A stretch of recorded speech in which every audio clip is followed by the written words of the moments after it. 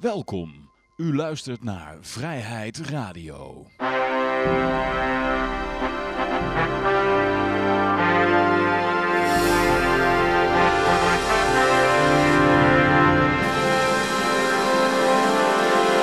Ja, dames en heren, jongens en meisjes, dit is weer een nieuwe aflevering van Vrijheid Radio. Leuk dat u luistert. Mijn naam is Johan Jongepier en ik heb hier bij mij in Café Libertaria een hele volle bak. We hebben Jennas Ramatarsin, die goedenavond, die lekker aan de zalm zit. Hoe is de zalm? Nou, ik ga niet eten tijdens de uitzending. Oh, mag hoor. Zet je gewoon je microfoon op mute. Ja. En dan hebben we Raymond Vrolijk. Goedenavond. En Klaas Wassenaar. Goedenavond. Hallo Klaas, ja. En natuurlijk de column van Henk. Goed, en ja, laten we gewoon... trouwens, we gaan het sowieso hebben over Trump. Donald Trump. Niemand kan om hem heen. Wij ook niet. En ja, Jennis die gaat even een positief verhaal vertellen over Trump, hè? Nou ja, in ieder geval positieve inslag. Een positieve inslag, oké. Ja. Nou goed, dat gaan we zo meteen allemaal horen. We hebben nog veel meer dingen. We gaan het nog hebben over... ja, een van de dingetje op de Vrije Universiteit, hè? Ja, klopt. Ja, eigenlijk een bijeenkomst ja, waarin ze eigenlijk zich verzetten tegen ja, kapitalisme en mannelijke overheersing en ja, zeg maar ja, witte overheersing in feite. Oh jongens, alles jongens. Wat, ja, en eigenlijk ook zelfs heteroseksuele overheersing. Dus het is eigenlijk... ja, wat kun je daar eigenlijk mee? Nou, daar gaan we het allemaal zo meteen over hebben, joh. Ja. Ja, goed, Klaas, jij had nog iets over vlees, hè? Ja. Ja, nou goed, dan gaan we eerst naar de goud, zilver, de bitcoins en de staatsschuldmeter. De bitcoins die hebben het heel goed gedaan. Die zijn deze week in één keer omhoog gevlogen. Vorige week stonden ze nog op 215 eurotjes en nu is het al 232 eurotjes. Goud, die staat op 1.979.30-0,69%.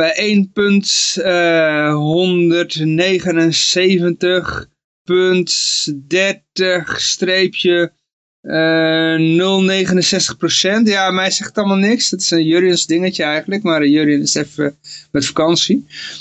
Zilver is 16,04 nog wat.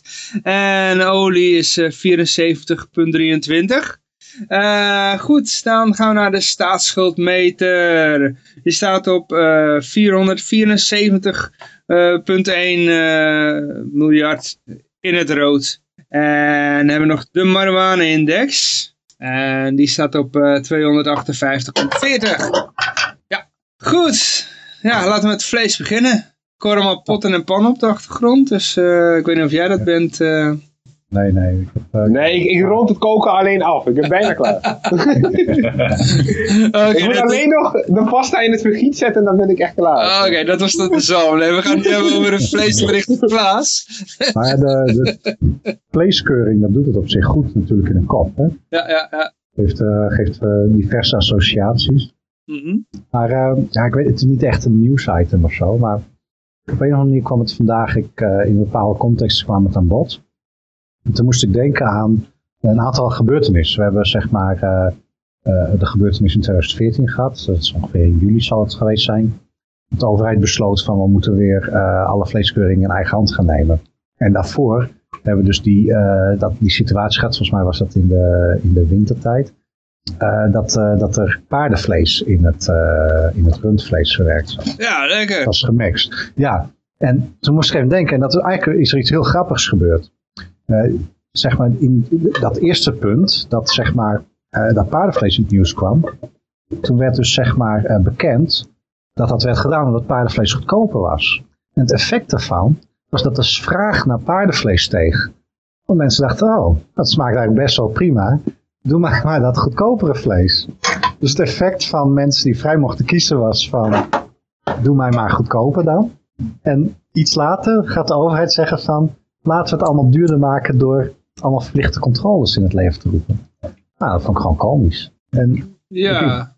Op een of andere manier gaf mij dat duidelijk, dat is, zoals veel andere zaken, geeft heel duidelijk aan het verschil tussen hoe mensen zich gedragen, waar ze behoefte aan hebben, en hoe hun vertegenwoordigers voor hun beslissen. Ja. Ik merk wel dat in de kantine heb je dan echt van die mensen. Die gaan dan vragen van... Kunt u even op de doos kijken of er geen paardenvlees in zit? Want dan wil ik die kroket niet.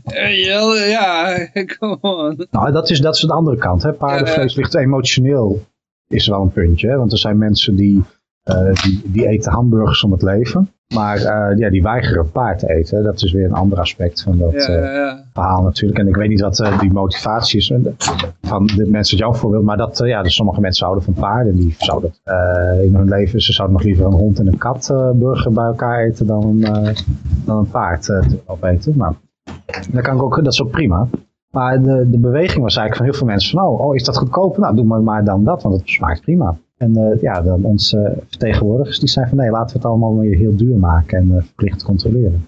Maar dat werd altijd al gedaan. Ik bedoel, de Voedsel- en Warenautoriteit bestaat al, ik weet niet hoe lang, sinds mensenheugenis. En ze doen normaal nooit de flikker. 1 keer in de zoveel tijd komen ze even langs om je het leven zuur te maken in het restaurant. Maar het is een vrij nutteloze organisatie, want ik bedoel, in de horeca heb je al van die private controlebureaus. Bureau de Wit is een beetje de bekendste. Ja, en die worden door bedrijven ingehuurd om er zeker van te zijn dat het personeel goed zijn best doet. Ja, dat viel ook wel op. De Voedsel- en Warenautoriteiten lieten toen in 1 keer van zich horen met dat paardenvleesschandaal. Op een moment dat aangekondigd werd dat er geen bezuiniging worden op hun. Ja. Ja, in 1 keer liet van zich horen, weet je wel. Ja. Dat is vaak wegbezuinigen is de grootste garantie dat je van een instantie enige activiteit ontlokt. Ja. Het zijn net mensen, hè? Ja. Als je nu niet in beweging komt, dan nemen we je subsidie weg. Ja. Dat werkt altijd. Nou ja, het hele idee van die keurmerken is op zich heel logisch. Maar ook in de laatste South Park aflevering werd het een beetje belachelijk gemaakt. Maar bijvoorbeeld dat mensen zelf een recensie achterlaten. Dat is ook alweer een hele bron van kennis. Die je zou kunnen raadplegen. Waar in principe niet eens een keurmerk voor nodig is. Dus dat laat gewoon zien hoe je op basis van gedeelde kennis heel ver kan komen. Zonder dat iemand er geld hoeft te betalen. Ja. Weet je, iemand maakt die app. En iedereen gooit erop wat ze vonden van het restaurant. Nou ja, als jij 10 slechte recensies ziet, dan ga je niet naar het restaurant, denk ik. Nee. Als je erop kan vertrouwen. Als je die recensies kunnen ook van de concurrent zijn, hè? Ja, maar je hebt altijd van die manier om dat te weren en zo. Ja, goed. Klaas? Ja. Ja, nee, want Sharon Dijksma is mijn favoriete politica. Oh ja? Ze is in mijn ogen de vlees geworden onbelemmerde groei van de overheid. Dus als ik op een of andere manier kwam ze vandaag in het nieuws te sprake. Kijk, ik luister normaal, ik heb ook geen tv, maar in de auto luister ik altijd even naar een radiozender die vertelt waar de flitsers staan. Ja. Dus toen kwam een nieuwsitem over die vleeskeuring voorbij. Ik vond het wel grappig, vleeskeuring en Sharon Dijksma in 1 zin. Toen was ik al... Toen dacht ik van, ik weet... Dit is dus die patriarchie waar ze het over hebben. Ja. Nee, maar ik vind het, ik vind het vervelend. Want voor mij voelde het echt zo van, wat mij echt is bijgebleven is als mensen ontdekt van paardenvlees is goedkoper dan rundvlees. Doe mij maar rundvlees. Dus dat is voor mij een heel duidelijk signaal van, het leven is duur, doe mij maar wat goedkoper. En dan de reactie van de overheid is, laten we het duurder maken. Ja. Ja, want er was al een organisatie die controleerde, maar die dat naar zich toe trekken en het werd gewoon duurder daarvan. Ja. En zoals al die andere zaken die ons leven steeds graadje bij graadje iets duurder maken. Ja, goed. Ja, en dan komt Rutte. Rutte met het Oekraïne-verdrag, want dat is goed voor Nederland. Zijn we het daarmee eens? Wie wil eerst? Ja, wie wil vertellen waar het überhaupt over gaat? Nou, kijk, het gaat over het EU-associatieakkoord met Oekraïne, wat dus is getekend. En dankzij het geen pijlreferendum kunnen we daar nu over beslissen. De vraag is, hoe gaat het kabinet zich positioneren? Gaan ze een positie innemen? Of hoe gaan de partijen van elkaar verschillen in het kabinet? Of gaat het kabinet 1 lijn trekken? Dat is natuurlijk interessant om te zien. Want dat houdt natuurlijk weer relatie met hoe ze gaan reageren achteraf.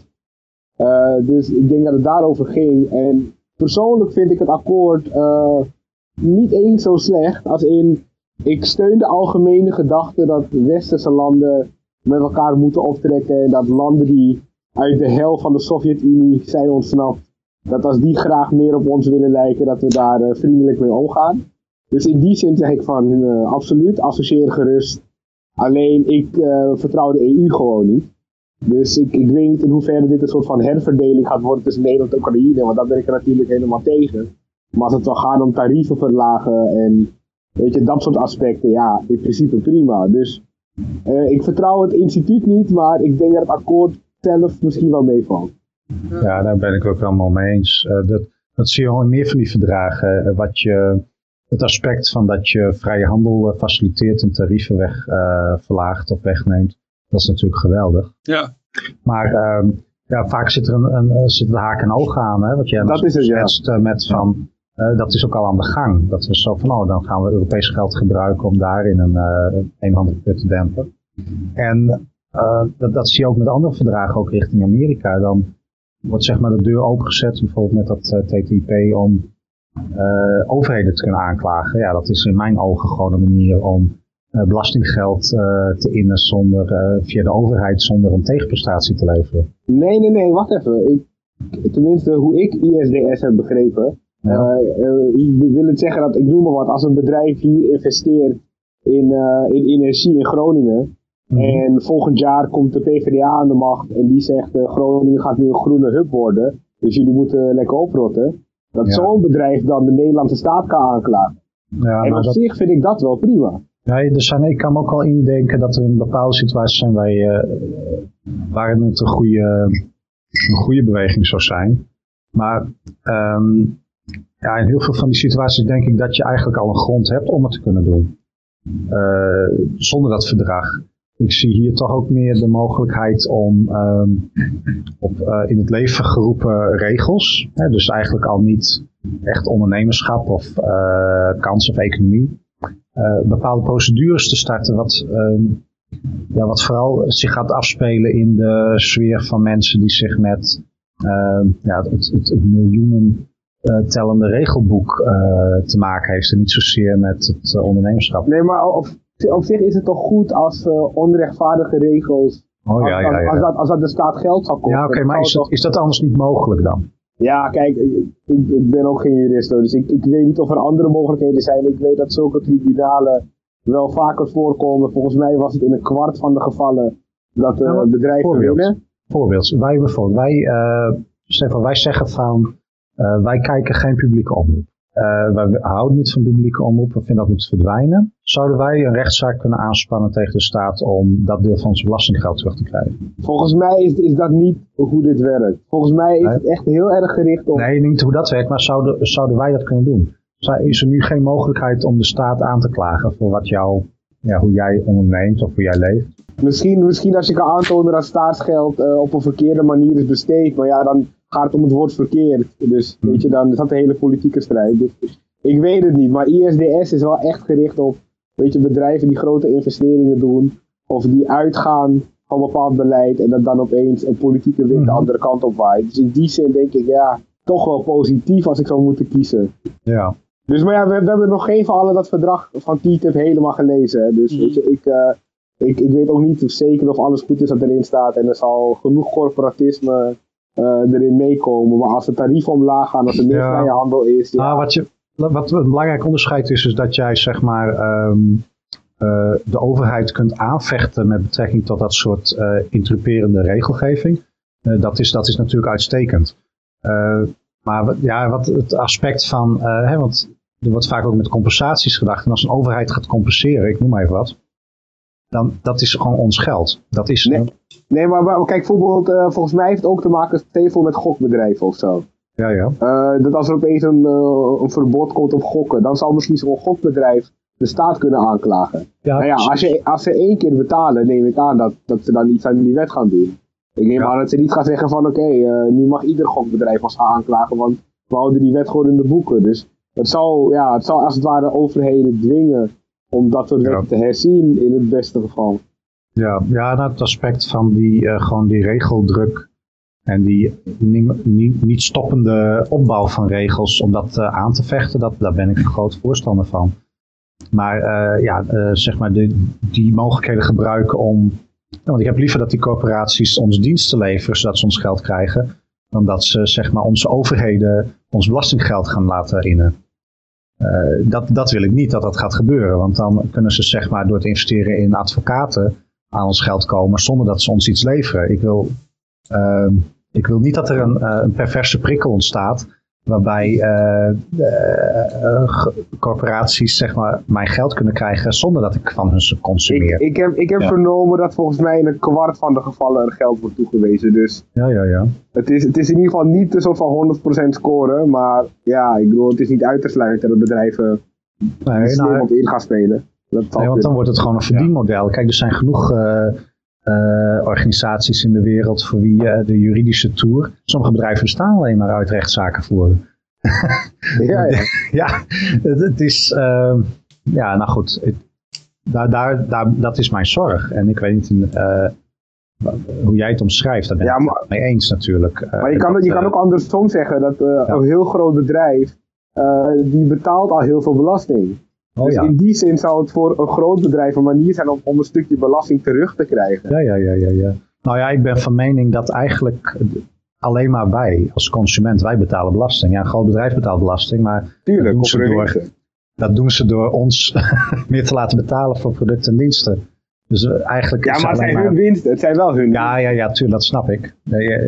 Dat ben ik met je eens, maar uiteindelijk is het alleen maar de productie van een bevolking die belast wordt. Uiteindelijk, als je door de keten naar beneden gaat. Ja, maar theoretisch gezien zou zo'n bedrijf dan zijn belastinggeld terug kunnen krijgen en daardoor een beter product kunnen aanbieden. Maar oké, dat is theoretisch. Volgens mij is de zorg dat het bedrijf dan in feite belastinggeld krijgt van wat door de eindconsument is betaald uiteindelijk. Dus ja, maar nu negeren we al de belasting die het bedrijf ook heeft betaald. Maar die wordt doorberekend aan de eindconsument. Volgens mij is dat de zorg. Ja, ik weet het niet, maar als in 1 van de 4 gevallen er geld wordt toegewezen, klinkt het niet als het meest efficiënte model om mee te verdienen als bedrijf. Als je kans op te winnen 1/4 is, maar oké, misschien... Ja, we hadden het eigenlijk over dat verdrag met Oekraïne, hè? Wilde iemand daar nog iets over zeggen? Nou ja, ik vind dat we wel toenadering moeten zoeken tot Oekraïne, maar dan wel via de NAVO en niet via de EU. Dus dat is een beetje mijn issue ermee. Nou, zo via NAVO dan? Nou, omdat ik wel vanuit een veiligheidsidee kan voorstellen dat je zegt, wij westerse landen beschermen elkaar.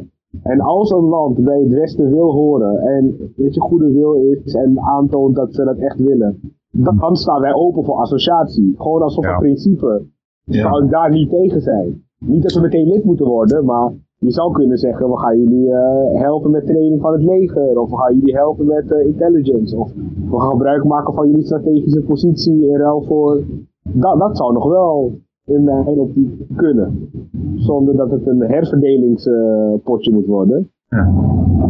Dus in die zin zou ik een toenadering eerder toejuichen. Nee, goed, dan gaan we even naar het volgende bericht. Raymond, jij had nog iets in de groep gegooid en dat gaat over dat 1% van de rijken die bezitten de helft van alle rijkdom. Ja, dat klopt. Ja, vertel. Die bezitten dan 50,01% van alle rijkdom. Oké. Dat is natuurlijk hartstikke mooi dat je door middel van kapitalisme eigenlijk onbeperkt rijk kunt worden. Ja, maar de linkse mens die jammert dan over de 99%, hè? Ja, die zeggen dus niet eerlijk, hè? Nou, wat er eigenlijk, dat is eigenlijk dan ook nog eens zo, dat natuurlijk die bedrijven natuurlijk, dan misschien ook wel weer een soort van vinger in de pap hebben bij overheden en daardoor bijvoorbeeld weinig belasting hoeven te betalen. Ja, terwijl de hardwerkende mens wel belasting moet betalen. Ja, maar jongens, het is toch goed als bedrijven weinig belasting betalen. Dat betekent als producten goedkoper worden. Ja, zeker. Maar dat zou voor iedereen moeten zijn. Zou de iPhone ook goedkoper worden? Dat zou eigenlijk iedereen die er wat voor wil doen, zou bij die 1% moeten kunnen komen eigenlijk. Weet je, als je dat gewoon zo... Als ik een ander perspectief mag introduceren.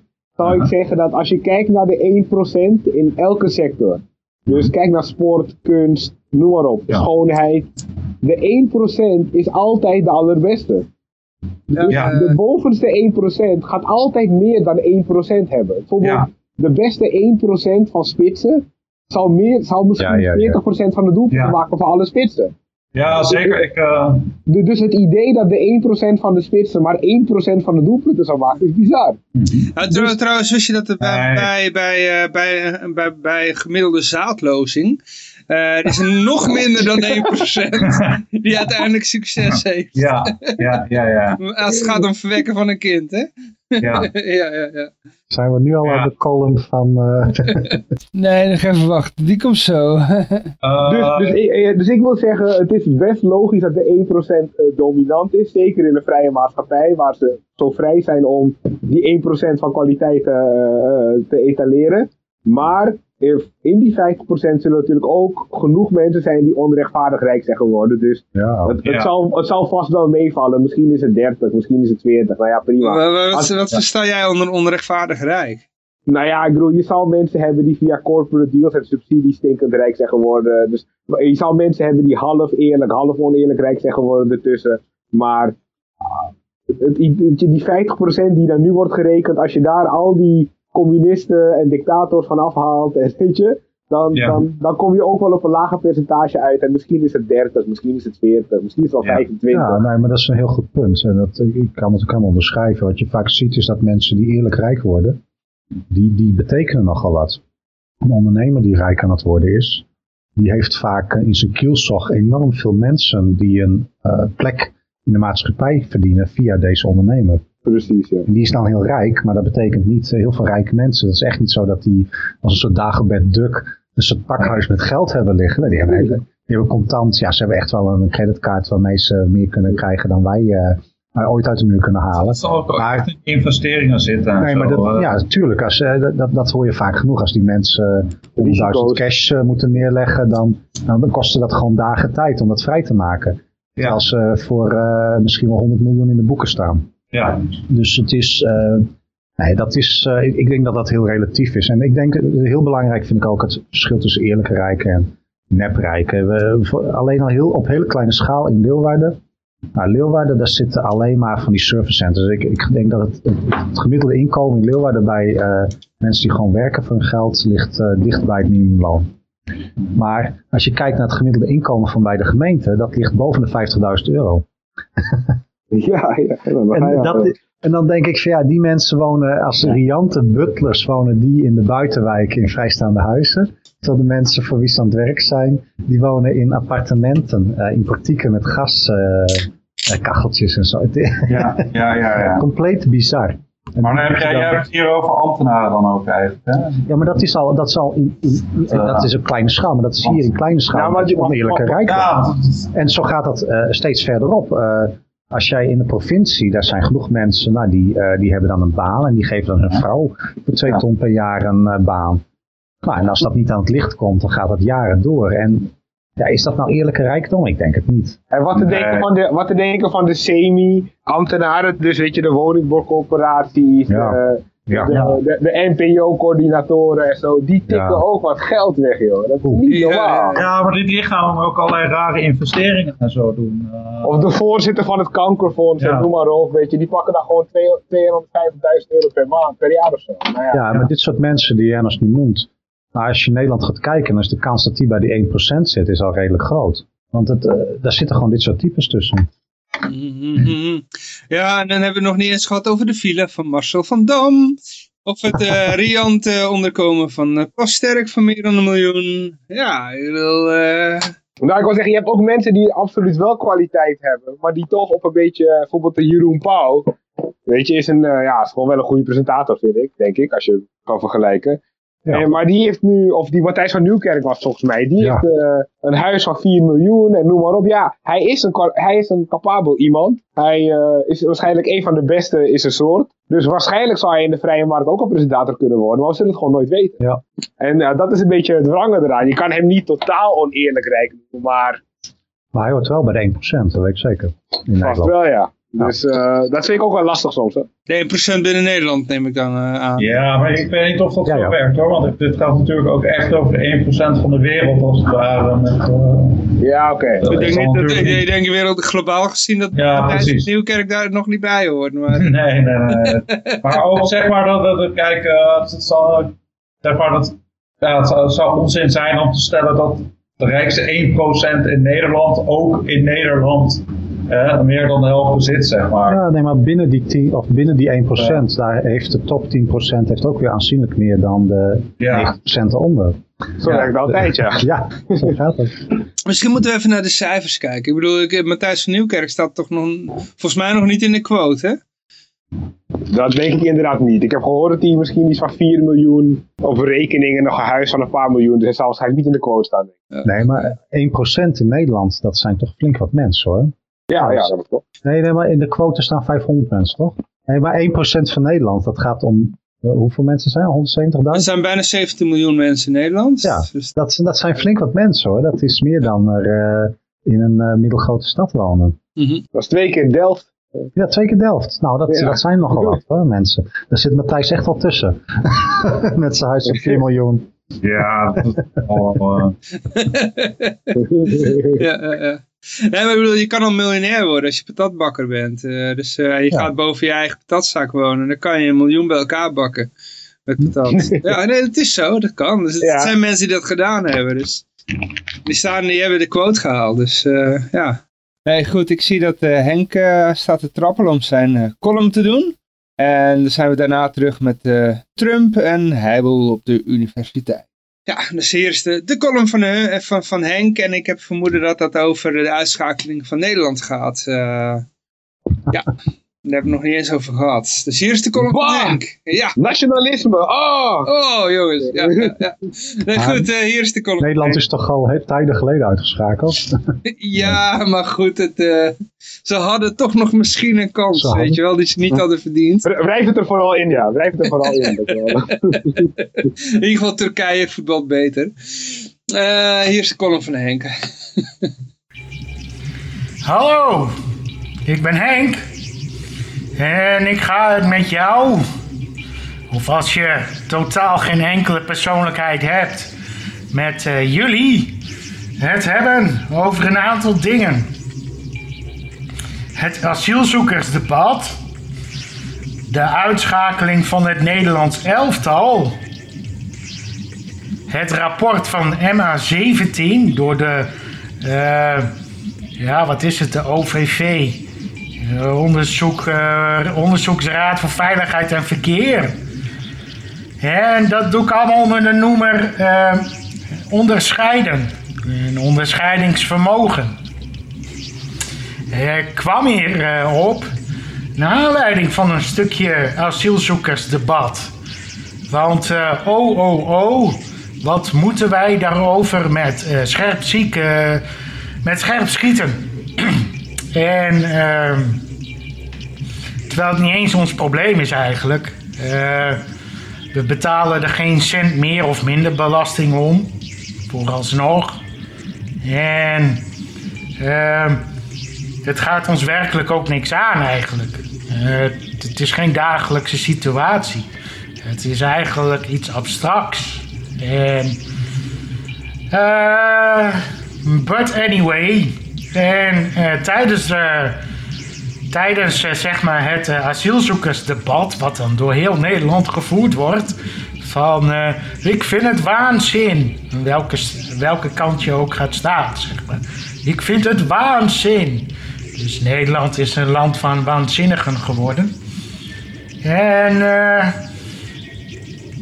en toen kwam er zo'n vraag voorbij van, is het ook onrechtmatig dat die mensen een gratis huis krijgen? En toen dacht ik van, kijk, daar heb je het al. Een gebrek aan onderscheidingsvermogen. Want waarschijnlijk bedoelde diegene onrechtvaardig.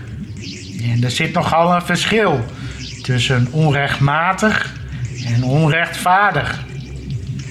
Onrechtmatig is zeg maar gewoon rationeel. Kun je gewoon rationeel benaderen. Dan zullen rechters niet snel toegeven als zij het ineens over het boegje van onrechtvaardigheid gaan gooien. Maar onrechtmatig gaat gewoon over regels. En dan blijkt zeg maar dat je die regels op elk moment kunt veranderen. En dan is het weer rechtmatig. Is het dan ook rechtvaardig of onrechtvaardig?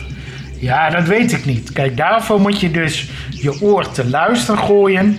En luisteren naar het gepiep van de bevolking. Het is niet democratisch. Nou, dat heb ik ook gehoord. Maar ja, dan heb je zeg maar totaal geen benul van wat democratie is. We hebben een volksvertegenwoordiging.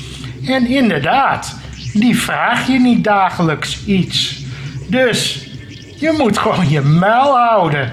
Ja, anders komt de ME op je af. En dan kun je ook weer over gaan piepen. Maar dat zijn gewoon de wetmatigheden van onze rechtsstaat op dit moment. Is het rechtvaardig? Ik denk het niet. Maar zo werkt het wel. En zo kun je zeg maar dingen van elkaar scheiden als dat je het op een hoop kunt gooien. En in dit debat gooien mensen heel veel dingen op één hoop. En of het nou gaat om incidenten afschuiven op een hele groep of angstvragen gelijk afschuiven op xenofobie.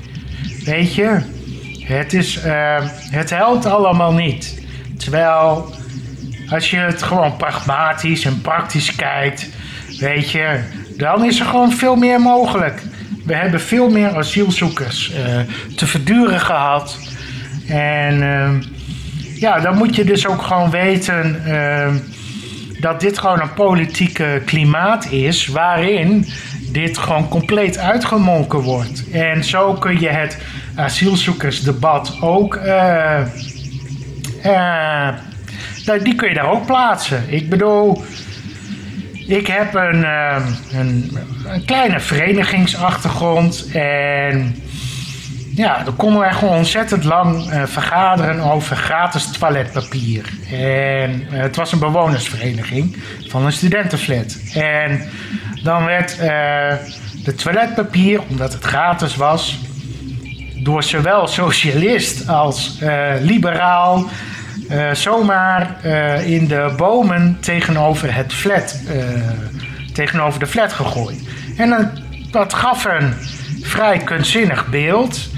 Er is zo'n Franse kunstenaar die alles in toiletpapier verpakt. De Eiffeltoren en de Bondsdag.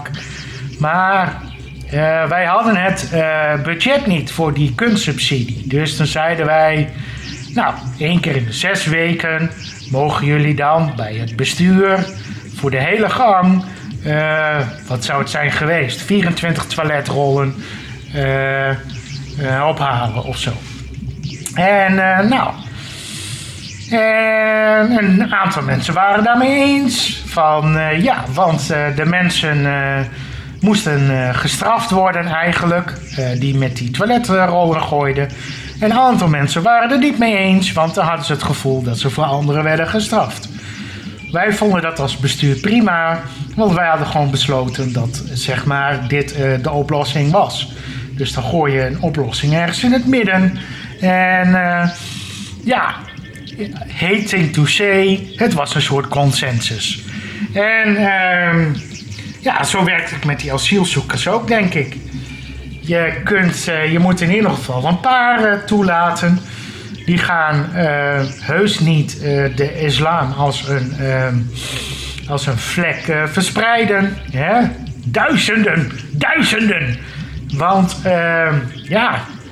kijk, als Nederland zo vet is, dan valt er ook niks te verspreiden. En, ik blijf het maar herhalen, Nederland en het Westen is natuurlijk zo decadent als de pest.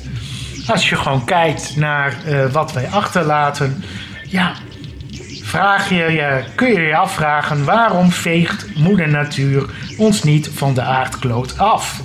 Dat is een vrij reëlere vraag dan dat wij een bepaalde recht hebben om hier rond te lopen.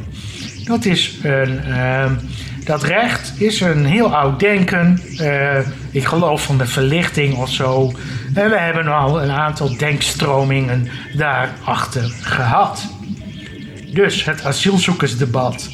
En de politiek gaat dan ook alleen maar de show voeren. En je denkt van, inhoudelijk gaat het werkelijk nergens meer over. Bovendien, het besluit ligt toch al vast. En er is al een kamermeerderheid gevonden. Alleen de zijkraan gaat open. Mensen raken daardoor gefrustreerd, verward, verdrietig, boos. Bijna nooit blij. En eigenlijk werkt dat systeem niet. Maar we moeten het ermee doen. Goed, misschien hebben mensen daar een heel ander idee bij.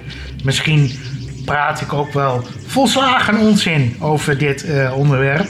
En zie ik zeg maar niet kleine witte stipjes in de duistere wolk die de Nederlandse democratie heet. En dan valt de uitschakeling van Nederland er ook wel onder te verklaren. Ik denk dat het onze cultuur prima weergeeft.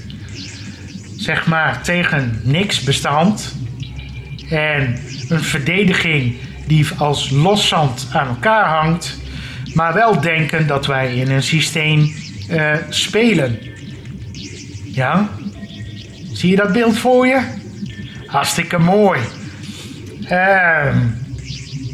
Ik heb erg genoten van de uitschakeling. Nederland-Tsjechië is altijd een feest geweest. Vorige keer was de EK 2004 met de beroemde wissel van Arjen Robben. En toen had Nederland ook van waarom hij? En waarom toen niet, ik geloof van Nistelrooy. En zelfs Robben had dat ook wel, waarom ik? En waarom niet? Maar goed, omdat dat zo emotioneel werd, was de EK verder toen ook al niet te redden en nu ook niet. Want waarvoor voetballen die jongens eigenlijk? Het is nu meer voor een carrière. En je kunt niet voor je carrière voetballen. Je kunt hooguit voor plezier met elkaar en misschien een beetje trots. Maar niet dit slappe lulverhaal waar ze zelf in zijn geloven. Van Nederland is nu in rouw en de sportzomer kan nu alleen maar gerend worden in een... Hoe snel zouden ze erover doen? 20 seconden. Daphne Schippers bij de Olympische Spelen in Rio. Dus,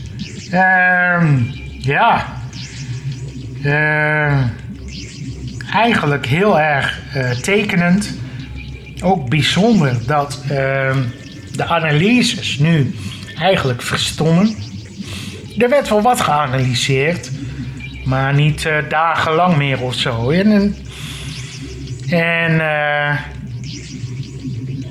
Ik ben blij voor de Turken. Erg lachen dat zij met hun vlaggetjes door Nederland mogen rijden en toeteren. Want dat is vrijheid van associatie. Als jij jezelf wil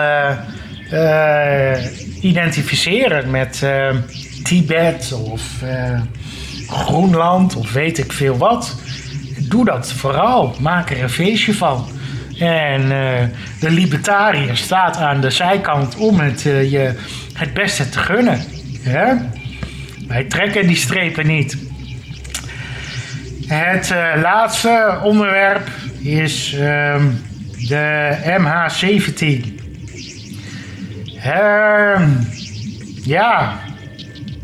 Ik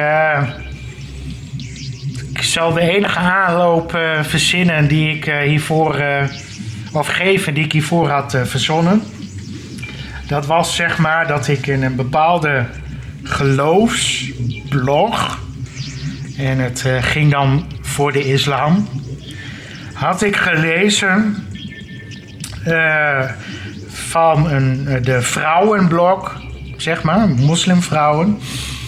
dat seksualiteit, zei de imam, is, dat moet je in je huwelijk volledig benutten. Geen schuldgevoel erover hebben. Als je lekker met elkaar bezig gaat, dan word je een goed paardje. Daarmee voorkom je vreemdgang en hoererij. En gewoon lekker met elkaar bezig zijn in een huwelijk. Bouw dat vertrouwen op en alle akbar. Maar er werd één onderscheid gemaakt en dat was anale seks. En toen dacht ik bij mezelf, inderdaad, dat herken ik. Want dagelijks voorkom ik anale seks. Dus en daarmee ben ik een goede gelovige. Dus je moet de streep goed trekken. Dus, nou ja, en in dat kader plaats ik ook dat rapport van de OVV. Die de premier van ons land, de OVV noemde de premier niet schokkend. De premier noemde het rapport schokkend. En ik vond de uitlating van de premier schokkend, want die noemde het rapport schokkend. Terwijl de conclusie was al maandenlang gespind. Ik geloof dat we nu al de 15 maanden aantikken. Hè? En dat het een bukraket was. Ja? Bukraket. En en dan compleet de schuld geven aan. Nu dan de Oekraïense overheid, want die had het luchtruim niet gesloten. Ja, zo kan ik het ook wel. Die Onderzoeksraad voor Veiligheid en Verkeer, dat is natuurlijk een raar clubje. Tjibbe Joustra zit erin. En volgens mij is dat een van de slechtste bestuurders ooit in Nederland. Hij is lid geweest, of voorzitter zelfs, directeur, ik weet niet hoe ik het moest noemen, van het UWV. En hij kwam in de landelijke aandacht, omdat hij gouden kraantjes liet plaatsen. Gouden kraantjes in de UWV-kantoren. Miljoenen heeft dat gekost. Iedereen over de zeik. Maar tijd voor een promotie, zeg maar. En zo kun je de OVV ook wel zien. Zij hanteren een vrij fors uurtarief, lijkt mij. Ik weet het niet zeker, maar het zou prima kunnen. Wat doen zij? Ja, als er ergens een treinongeval plaatsvindt, dan weten zij zeg maar te vermelden dat de trein of te hard reed, of door een rood licht, of dat hij naast het spoor terecht kwam. En daar doen ze dan meestal honderden pagina's over. En nu dus het geval dat er in een oorlogsgebied raketten kunnen vliegen die passagiersvliegtuigen, zoals onze premier zei, op klaarlichte dag kunnen neerhalen. Ja. Kijk. Mensen waren gewoon geschokt dat er überhaupt nog werd gevlogen. En dat was niet zo van, oh god, er gaat een rotje af of zo. Of oh god, er wordt een bushalte opgeblazen. Nee. Er was nu een compleet vliegtuig neergeschoten. Ja. En ook al had men de krokodillentranen van boehoehoe, rouw, stoet maar toch even een selfie maken met de rouwstoet op de achtergrond. En dan ben ik mijn punt kwijt. Ondanks zeg maar dat die emotionaliteit erin zat, zeg maar, heeft men denk ik wel oog gehad voor wat de essentie was van het ongeval. En dat is het vliegen in een oorlogsgebied. Ja? En nou zegt zeg maar die OVV dat onze diensten verrast waren doordat we niet wisten dat er wapens konden circuleren die boven de 10 kilometer konden raken. En dat kwam ook bij het rapport naar buiten. Alles was eronder, alles in Oekraïne, Oost-Oekraïne. Dat heet dan, ze noemen dat dan Oost-Oekraïne, maar de mensen zelf noemen het de Donbass-regio. Verschil van inzicht daarover. Alles was onder die grens ruim neergehaald. En de MH17 vloog daar ruim boven.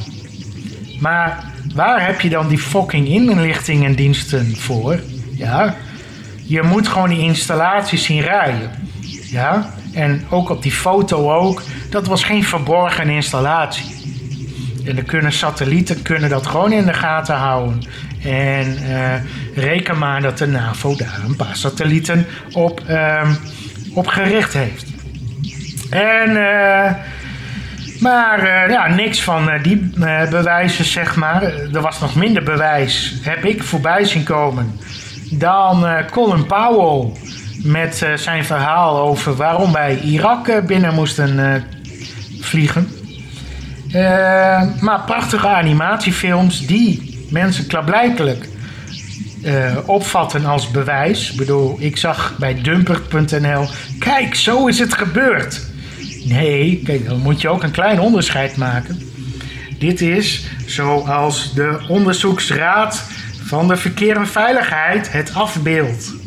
Het is een klein onderscheid. En, dan weet je dus dat dit zou kunnen gebeuren. Er waren door rebellen, er was bekend dat, was niet bekend. Er werd al maanden gesuggereerd dat de Russen aanwezig waren. De Russen beschikken over deze wapens. Dit moet niet als een fucking verrassing komen. En dit is niet de eerste keer dat er zulke steken gevallen worden door een enorm gebudgeteerd, enorm gefinancierde defensiesysteem. En ons defensiesysteem hangt van computers en radars aan elkaar. Ja, dan mogen wij ook dus meer bewijs verwachten. Maar niks van dat alles. We hebben onze conclusies laten beïnvloeden door vage foto's van streepjes in de lucht. En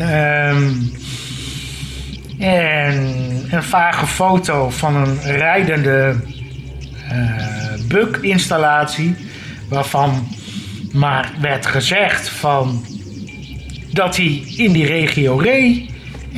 Maar nergens waaruit bleek zo van dat het ook daadwerkelijk was. Ik bedoel, ik zat fucking vorige week gewoon in mijn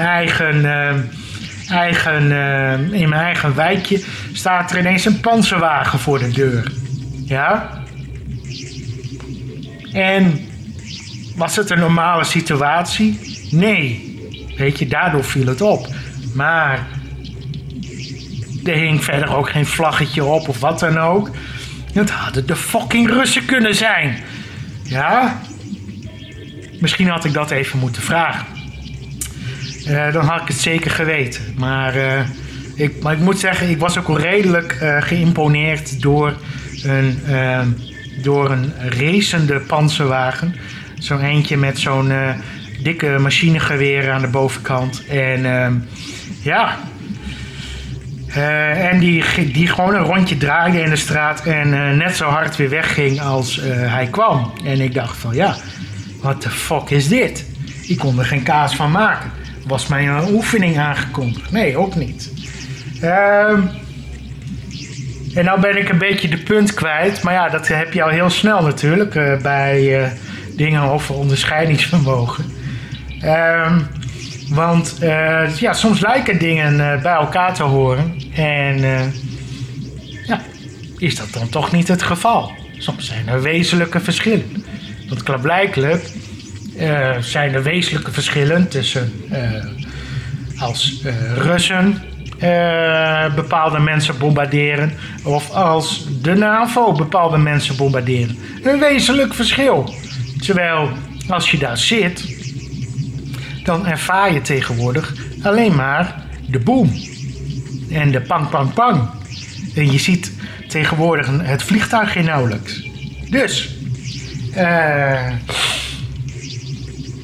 ja, er is een gespannen voetje. Maar ik denk dat als mensen investeren in het onderscheidingsvermogen, dat er ook een bepaalde rust kan komen.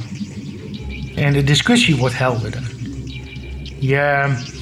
Je selecteert het troebele van het vaste en van het heldere. En dan kom je nog eens ergens. En de rest, dat is allemaal fucking ruis. Dus zit er ook nog een grap in verbonden? Nou, ja, ik denk het niet. Maar misschien vindt u het wel. Dat was dan de column van Henk. Ik hoop dat hij van genoten heeft. En ja, laten we gewoon beginnen met Donald Trump. En dan gaan we het daarna hebben over de Vrije Universiteit. Waar, wat was daar ook alweer? Over Decolonized University. Ja, de blanke mens, die zou dan de rest onderdrukken of zoiets. We horen het zo meteen wel. Ja, Donald Trump. Willen jullie anders eerst zeggen wat jullie van Donald Trump vinden? Oh ja. Ik vind een beetje de Wilders van Amerika. Ja, ik ook hoor. Een beetje de clown eigenlijk ook. Ja. I'm gonna build a great big wall. And it's gonna have a door in it. A huge wall. And it has a door. Ja, nou, hij heeft een beautiful door. A beautiful door. Maar dit doet hij gewoon expres, joh. Ja. Ik denk dat hij juist best wel goede eigenschappen bezit. Hij is in staat om een business op te bouwen. Hij heeft een en hij is 3 keer failliet gegaan, hè? En maar dat is prima. Hij heeft hij heeft 500 bedrijven gehad en daarvan zijn er 4 failliet gegaan. Oh, 4 zelfs, ja. Hij heeft een leuke vrouw. Hij kan aantrekkelijk. Leuke dochter. Kijk eens aan. Ja. En hij staat... hij kan zichzelf echt presenteren. Sommige mensen, die zie je staan en dan... Dat kapsel. Het is, als je kijkt naar zijn uitspraken, ik vind het heel vermakelijk. En we kunnen allemaal wel gaan dromen van andere kandidaten die niet eens de top 5 halen. Daar kan ik me heel goed in komen, hoor. Dat er libertariërs zijn die denken van het moet Rand Paul worden. Maar ik denk van binnen de kandidaten die daadwerkelijk echt met elkaar gaan strijden. Ja, ik vind het ook wel een fijne, kleurrijke persoon, eerlijk gezegd. Ik hoop eigenlijk dat hij het wordt, moet ik eerlijk zeggen. Alles is beter dan Hillary. Ja, omdat ik zeg maar ten opzichte van Hillary vrees ik van Trump echt niet meer kwaadaardigheid richting mij, persoonlijk. En ten opzichte van Hillary verwacht ik wel veel meer entertainment van Trump. Dus ik ben eigenlijk best wel positief over. Ik moet gewoon, en dat is ook gewoon deels omdat ik moet erkennen dat het wordt toch niet de kandidaat die wij, of ik weet niet wij, die ik het liefst zou zien. Je kan het ook anders stellen, Klaas. Wie gaat jou vanuit Amerika hier in Nederland het meeste onderdrukken? Nou, dat komt uit die hoek, dat komt door Hillary of haar tegenstander. Ik ben eigenlijk meer nog bijna bezorgd. Ja, Sanders, daar maak ik nog meer zorgen over. Ja, maar van Kim Jong-un heb je toch ook geen last hier in Nederland? Nee, klopt. Maar Amerika heeft een enorm grote schuld. En een onderdeel van hun strategie is kijk, zij zijn gewoon het allersterkste. Niemand kan die schuld bij hun claimen. Zij kunnen die laten oplopen. Maar we moeten niet uit oog verliezen dat zij enorm machtig zijn. En dat een deel van hun beleid is. Zij kunnen niet dat schuldenbeleid, of dat schuldplafond, zoals zij dat hanteren, dat kunnen ze niet in stand houden zonder ook maar enigszins die nabijheid van de grootste militaire macht van de wereld te verliezen. Ja. Of overal aanwezig te zijn. Je kan niet een of andere geïsoleerde eilandstaat worden en zeggen van we gaan met deze manier van schulden creëren door. Zo werkt het niet. In die zin gaat het andere werelddelen dus eigenlijk ook gewoon aan wie het wordt. Ja, mijn punt is inderdaad, Amerika raakt ons gewoon. Ja. Omdat die opgeblazen dikke ballon, daar hebben we allemaal mee te maken. Korea kan zijn eigen ballon opblazen wat het wil. Ja. En tenzij ze echt hele efficiënte raketten met hele efficiënte nucleaire koppen gaan ontwikkelen. Dat is een heel ander land. Gaan we daar niet zoveel van merken. Ja, een heel andere invloedssfeer eigenlijk. Ja, dat heb je een heel goed punt, Klaas. Ja. Maar goed, Trump is dan degene die de staatsschuld in Amerika gaat bestrijden? Ik denk niet dat hij per se de persoon is die het gaat aanpakken. Ik denk wel dat je met hem meer kans hebt met een democraat, in ieder geval. En ja, als je hem afzet tegen de rest van de republikeinen. Horen jullie me nog? Ja, ik hoor je nog steeds. Ja. Oh ja. We hangen aan je lippen. Als je hem afzet tegen die andere republikeinen, dan zou je misschien zeggen dat Ted Cruz misschien beter is op de staatsschuld. Rand Paul zou ongetwijfeld beter zijn op de staatsschuld. Maar ja, bij iemand als Fiorina weet ik het niet zeker. Rubio is ook niet heel uitgesproken erover. Dus het idee dat er een ander is die veel kans maakt, die het per se beter zou aanpakken dan Trump qua staatsschuld.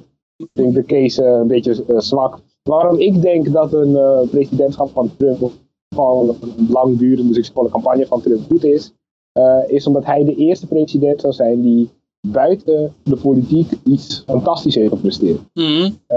Dat zou iets heel nieuws zijn. Ten tweede zou hij de eerste president zijn die zijn hele leven lang heeft gevochten tegen belastingen. Dus hij weet wat een last belastingen zijn voor ondernemers. Hij kan zich in ieder geval in de ondernemer verplaatsen. Kan je niet van Obama zeggen. Nee. Plus, hij is een hele competente man. Dus ik denk dat de goede dingen die hij zegt, en hij zegt goede dingen en hij zegt domme dingen. Ik denk dat de goede dingen die hij zegt, de kans groter is dat hij ze van elkaar zal krijgen dan een ander.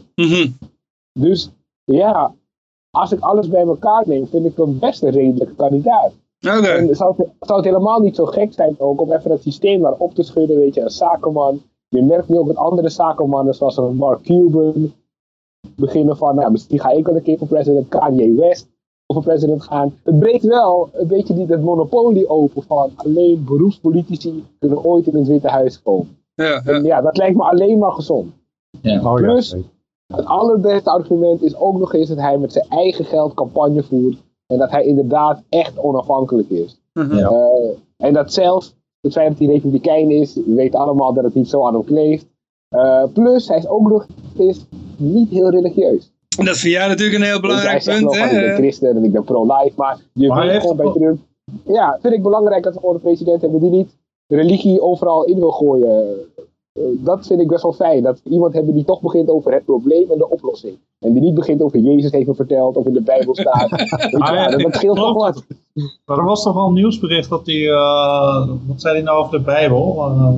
Ja, hij zei dat hij de Bijbel een geweldig boek vond. En dat hij een christen is. En I'm gonna defend the Christians. Dat is een prima tekst allemaal. Maar, maar dat zegt alleen maar om stemmen te winnen. Ja. Je merkt aan alles aan hem dat hij niet iemand is die... Wanneer het gaat om, de Iraniërs vallen ons aan. Wat moeten we doen? Hij gaat niet naar zijn Bijbel rennen. Dat bedoel ik. Hij gaat gewoon denken van, oké, dit is een probleem en dat ga ik niet oplossen. En ik vind het wel eens fijn om zo'n president te krijgen van de republikeinse zijde, die ook een beetje dat religieuze een beetje neutraliseert daar. En misschien na Trump dat het makkelijker is om te gaan naar een president die ook niet zo religieus is. Weet je, dus in die zin zou hij ook nog een extra, zeg maar, kunnen geven aan zijn winst. En ik zie wat ik al zei, de alternatieven. Hillary Clinton is echt verschrikkelijk. Dat is echt, die gaat soms Bernie Sanders linksaf, hè. Soms haalt ze Bernie Sanders links in. Als zij het hoort, dan moeten we echt gewoon, dat is echt een zware, slechte dag. Zijn we nog beter af in Noord-Korea? Ja, ik zag vandaag dus een vraag die aan Clinton werd gesteld van in Australië hebben ze handpistolen ingenomen is dat iets waar u aan denkt? En dat zij dan zegt van ja, daar kunnen we op zich best naar kijken. Nou ja, ik denk dat je dan gewoon jezelf totaal buitenspel zet. En ook dat ze tijdens het debat vroegen ze aan haar, wie is uw grootste vijand? En toen zei zij met trots, de Republikeinen. Nou, dat is gewoon de helft van het land. Dat is de helft niet helemaal waar, niet helemaal. Het is een kwart, hè? Want een kwart van het land is ook democraat. De andere helft zijn mensen die helemaal niet stemmen. Nee, maar in iedere verkiezing gaat het om 40-50% waar het om gaat. Dus als jij zegt, ik ben trots erop dat Republikeinen mijn vijand zijn. Ja, dan ben je jezelf echt zo links aan het neerzetten. En wat het ook is met die Hillary, die liegt alles bij elkaar. En die loopt altijd achter de feiten aan. Irak-oorlog, homohuwelijk. En elke keer praat ze het recht en is ze opeens voor homohuwelijk. En gaat ze voor vrouwen dingen doen. En nou ja, het is echt, ze zegt alles om te worden verkozen. Letterlijk alles. Ja, het is gewoon een doorgewinterde politica. Helemaal doorgewinterd. Zo eng. Extreem eng figuur. Dus nee, Hillary moeten we niet hebben. Dus dan maar Trump. Ja, die manier. Maar wat ik ook trouwens een leuke parallel vind met Trump en hoe hij opkwam met zijn immigratiestandpunt, is ook de discussie die hier al vaker is gevoerd, waaronder met Victor laatst, over libertariërs en open borders. Want eigenlijk was het Trump die discussie aanzwengelde in de VS. Die zei van, je mag legaal binnenkomen, maar niet illegaal. En ik zie dat hij ook in de VS, weet je, heel veel libertariërs dat belachelijk vinden. Maar ik vind het best een verdedigbaar standpunt. Om gewoon te zeggen, we willen weten wie in ons land binnenkomt. Is dat zo statistisch? Zeg maar, om gewoon te zeggen, we willen niet dat hordes van mensen midden in de nacht de grens oversteken zonder dat we enig idee hebben wie het zijn. Maar nu we dat punt gaan aanraken, dat is, waar ligt het probleem? Ligt het probleem in dat wij te veel zaken collectief hebben geregeld, waardoor die mensen eigenlijk als een soort ballast worden ervaren? Of heeft het echt mee te maken dat je erop uit wilt trekken om ze er weer uit te gooien, ongeacht of ze wel of niet van collectieve middelen gebruik gaan maken? Want stel je voor dat als mijn buurman, die heeft een winkel, stel je voor dat hij nou als de ideale kandidaat voor hem een gevluchte Syriër is om aan de slag te gaan. En daar heeft hij al contact mee buiten Nederland en zegt, kom hierheen, dan heb je een baan. Ja, ik zou niet inzien waarom we dat tegen houden. Maar dat is arbeidsmigratie. Ik heb geen enkele libertariër horen zeggen, mensen die hier een baan kunnen vinden of wordt aangeboden, zouden hier niet mogen werken. Nee, precies. Het gaat toch om het collectieve. Het gaat erom dat onze middelen, waar we niet over zelf over moeten beslissen, en waar we met handen en voeten aan gebonden zitten, dat wordt zeg maar verkwanseld. Zo voelen sommige mensen dat. En ik heb aan mensen die hier niks hebben opgebouwd, die hier gewoon komen uit het niets. En dat is volgens mij waar het om gaat. Ik heb het gevoel dat heel veel mensen die gaan protesteren tegen de komst van buitenlanders, als die er niet voor hoeven te betalen, die mensen redden zichzelf en ze hoeven niet te worden geholpen, ja, maar die mensen zouden dus niet de deur uitkomen. Er zijn drie argumenten eigenlijk tegen, dat nu specifiek met vluchtelingen, wat natuurlijk iets anders is dan migratie, maar het gaat zowel om dat economische verhaal wat jij vertelt, van externalisering van kosten, maar het gaat ook om een cultureel argument en ook om een veiligheidsargument. Klopt, en ook om een demografisch argument. Dat culturele argument, dat wordt op het moment dat het niet een collectief issue is, wordt dat culturele argument alleen maar een kwestie van keuze. Nu wordt het een kwestie van, het wordt ons opgelegd. En kijk, als jij niet collectief verbonden zit aan het lot van die mensen, en die mensen dus geen aanspraak hebben op jouw collectieve zaken, dan is hun levensvatbaarheid hier is afhankelijk van in de mate waarin ze zich kunnen nestelen. En in die zin, daar geloof ik genoeg in dat er dan genoeg correctie plaatsvindt. Want ja, als jij als een of andere wereldvreemde, kinderhuwelijkende, rare baardman gaat proberen hier een voet aan de grond te krijgen, dan zullen weinig mensen uit eigen portemonnee zeggen van, nou, laten we dat eens gaan bekostigen. Nee, weet ik. Nee, maar zo'n baardman, die kan wel gewoon een succesvolle shawarma-zaak hebben. Prima, maar dan heeft hij klanten nodig. Nee, precies. Ja, ik kan het punt begrijpen, maar ik denk dat het, zeg maar, mensen die heel zwaar onaangepast of onacceptabel gedrag vertonen, dat die veel minder voet aan de grond krijgen in een samenleving als ze niet op collectieve middelen kunnen aanspreken. Oké, ik ben helemaal met je eens dat als het kapitalistisch zou zijn, dat veel van de problemen zouden wegvallen. Alleen dus ik zeg, niet alle. Nee, ik snap het heel goed. En we moeten ook de realiteit onder ogen zien van hoe het nu is. De werkelijkheid is dus is niet zo zoals we het ideaal willen hebben. En daarom, ik kan ook heel goed begrijpen dat libertariërs zoiets hebben van ja, vrijheid is goed, maar de eerste stap is niet massa-immigratie. En wat Trump zegt over die Mexicanen, wat hele andere culturen zijn, islamitische culturen. En heel veel van die Mexicanen werken ook, et cetera, dat klopt allemaal. Maar hij zegt, ja, ze krijgen wel bijvoorbeeld wat je bij de Democraten zag, free healthcare. Nu mogen sommige van die immigrantenkinderen gratis gaan studeren op public colleges. Je hebt het birthright citizenship idee daar, 14th Amendment. Dat als je een kind baart in de VS, dat het Amerikaan is. Geen enkel ander land heeft dat. Dus hij heeft wel gewoon een punt van, hier is iets vreemds aan de hand. Wisten jullie dat een kwart van de Mexicaanse bevolking in Amerika zit? Een kwart. Dat klinkt bizar. Een kwart. Nee, maar we hebben het al over iets van 25 miljoen mensen die Spaans spreken in Amerika. Ik weet dat Spaans een gigantische taal. Volgens mij is het zelfs al de eerste taal in Amerika. Ik weet niet zeker. Het is sowieso de tweede, maar volgens mij zou het zelfs taal, of kan het de eerste taal worden? Volgens mij is er al een gebied van rond de 30 miljoen mensen, vooral in het zuiden natuurlijk en Californië, et cetera, waar Spaans heel populair is. En dat is op zich niet erg. Weet je, als al die mensen vrijwillig hier komen en het allemaal vrijwillige interactie is het prima. Maar gewoon het idee dat één land een kwart van zijn bevolking in een ander land parkeert, is wel, ja. Maar je moet niet vergeten dat Amerika in de 19e eeuw een kwart van Mexico heeft veroverd, hè? Nee, weet ik. Maar kijk, oorlogen zijn gevoerd over elke grens. Ja. Dus weet je, dat is een beetje nu flauw. Maar laat me gewoon zeggen, als wij met 2 miljoen, 3 miljoen Nederlanders allebei in Noord-Rijn-Westfalen zouden gaan wonen, kan ik me voorstellen dat een paar van de mensen daar ook denken van, wat is dit nou? Nou, dus wat ik eigenlijk zeg is dat ik vind dat wij libertariërs, als je het zo mag zeggen, dat we Trump misschien wel het voordeel van de twijfel kunnen geven. Omdat hij zo'n succesvolle businessman is en omdat er niet heel veel betere alternatieven zijn. Dat, we kunnen het best een kans geven. Oké. Volgens mij hoorde ik van de week een peiling dat Rand Paul stond op de 8e plek. Ja, hij zit tussen de 3 en de 5%. 3 en de 5%, ja. Zoiets, ja. En hoeveel heeft Trump? Weet je dat? Hij zit volgens mij rond de 25, best wel steady. Oh, dat is best wel oké. Ja, is hij daarmee de eerste of de tweede? Hij is volgens mij bijna overal de eerste. Soms staat hij gelijk met Carson. Ja.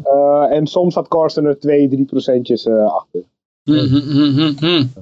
Ja, heel spannend. Maar als er landelijke verkiezingen in Amerika zouden zijn, bedoel, hoeveel mensen in de polls, hoeveel mensen zouden dan op hem stemmen?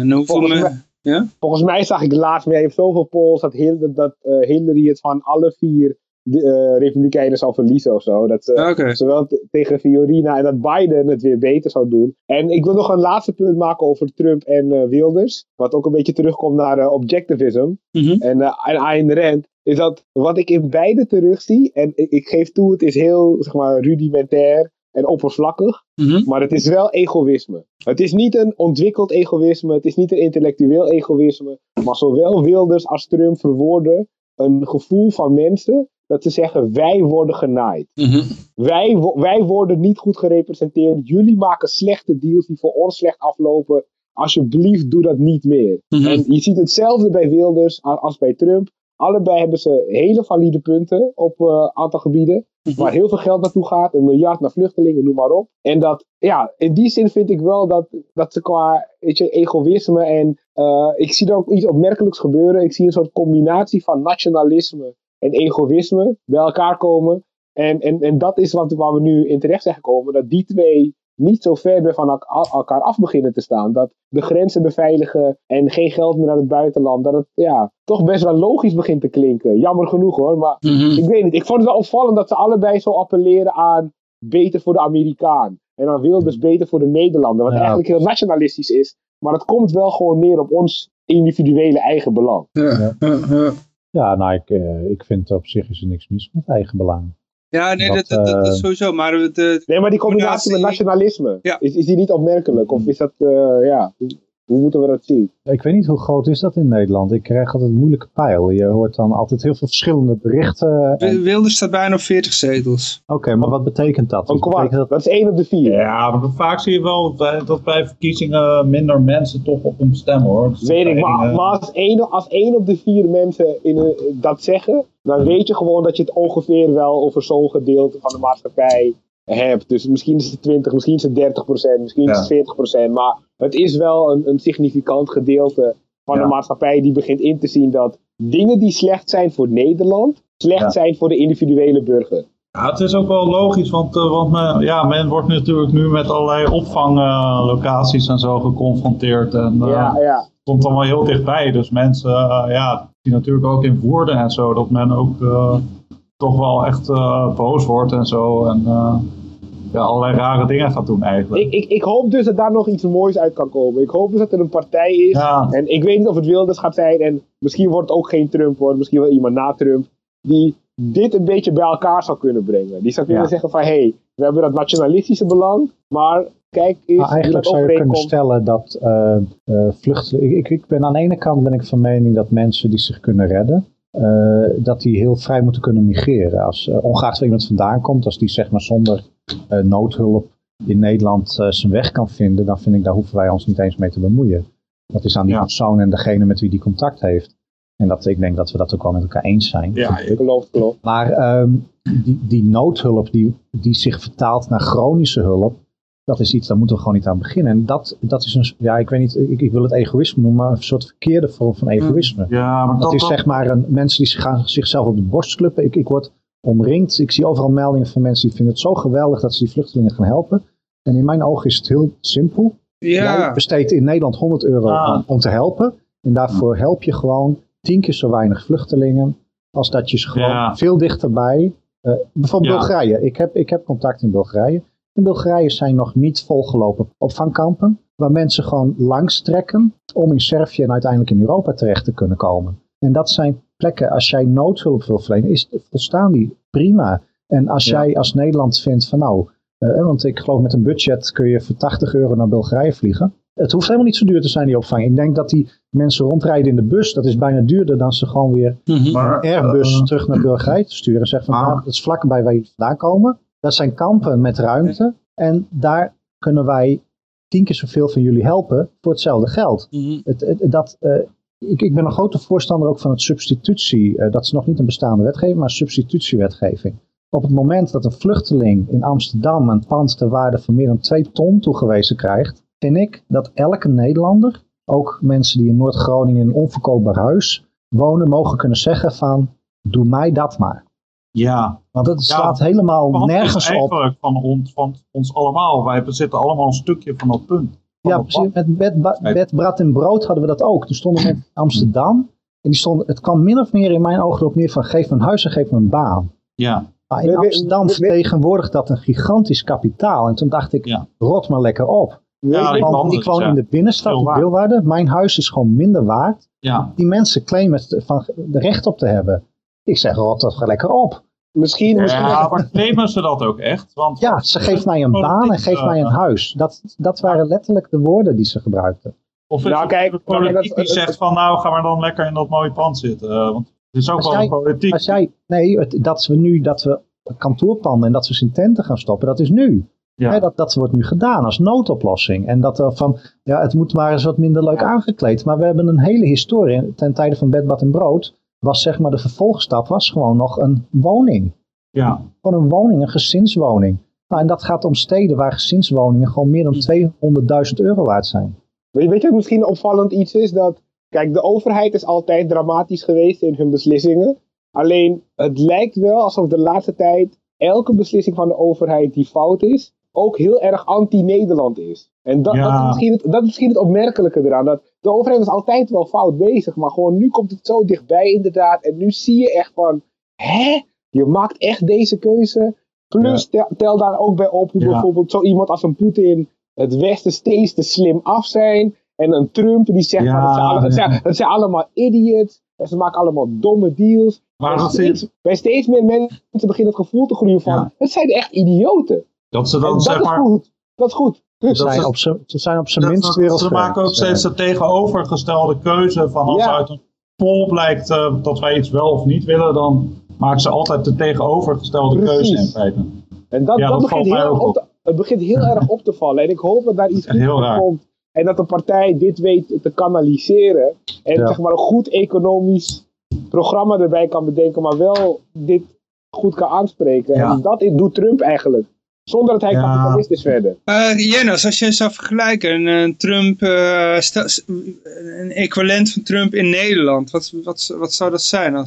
Nou, dat zou misschien zijn als een John de Mol. Mm-hmm. Als John de Mol zou zeggen, jongens, ik heb er genoeg van. Ik begin mijn eigen partij, ik financier een hele campagne. Ik ben genaaid door de politiek. Ik ga jullie allemaal een kunstje laten zien. Ik ga de allerbeste politici aantrekken die het met me eens zijn. En een topcampagne team erop gooien. Nou, ik zeg je nu, als John de Mol een paar miljoenen voor uittrekt, had hij zo een paar zetels. Ja. Dat ben ik met je eens, maar ik denk dat hij wel beter zijn tijd zou besteden. Nou ja, oké, maar dat kan je van iedere zaak zeggen. Ik vind jouw idee, ik zou het enorm fascinerend vinden als het zou gebeuren. John de Mol, als je nu luistert. Ja, John, als je luistert. Nou, misschien, kijk, hij heeft wat minder geld, maar bijvoorbeeld de Erik de Vlieger. Die zou misschien ook al wel een deuk in een pak beuten kunnen slaan. Die is politiek georiënteerd ook, hè? En die heeft... Maar Partij voor de Dieren, dus weer hartstikke jammer. Heb ik ook daarom getweet. Ik zei, ja, met zulke zaken, man, kan je de strijd nooit winnen. Maar iemand in die richting, weet je, iemand die echt een sloot van geld heeft verdiend. Misschien een Clarence Seedorf in Suriname of zo, weet je. Het zou kunnen als gewoon een rijke Nederlander met een beetje visie, die niet alleen maar schandalen heeft achter zich aan. Maar LPF bestond toch heel veel uit rijke Nederlanders? Nou, kijk hoe ver die maar zijn niet gekomen. echt gezichten, hè? Niet echt, maar kijk hoe ver die zijn gekomen. Maar Jernas noemde je ook namen die wij gewoon kennen. Welke namen kende je van LPF? Ik denk dat het wel meer verder... Trump is niet zomaar iemand die rijk is, hè? Dat klopt, ja. Het is echt een gezicht.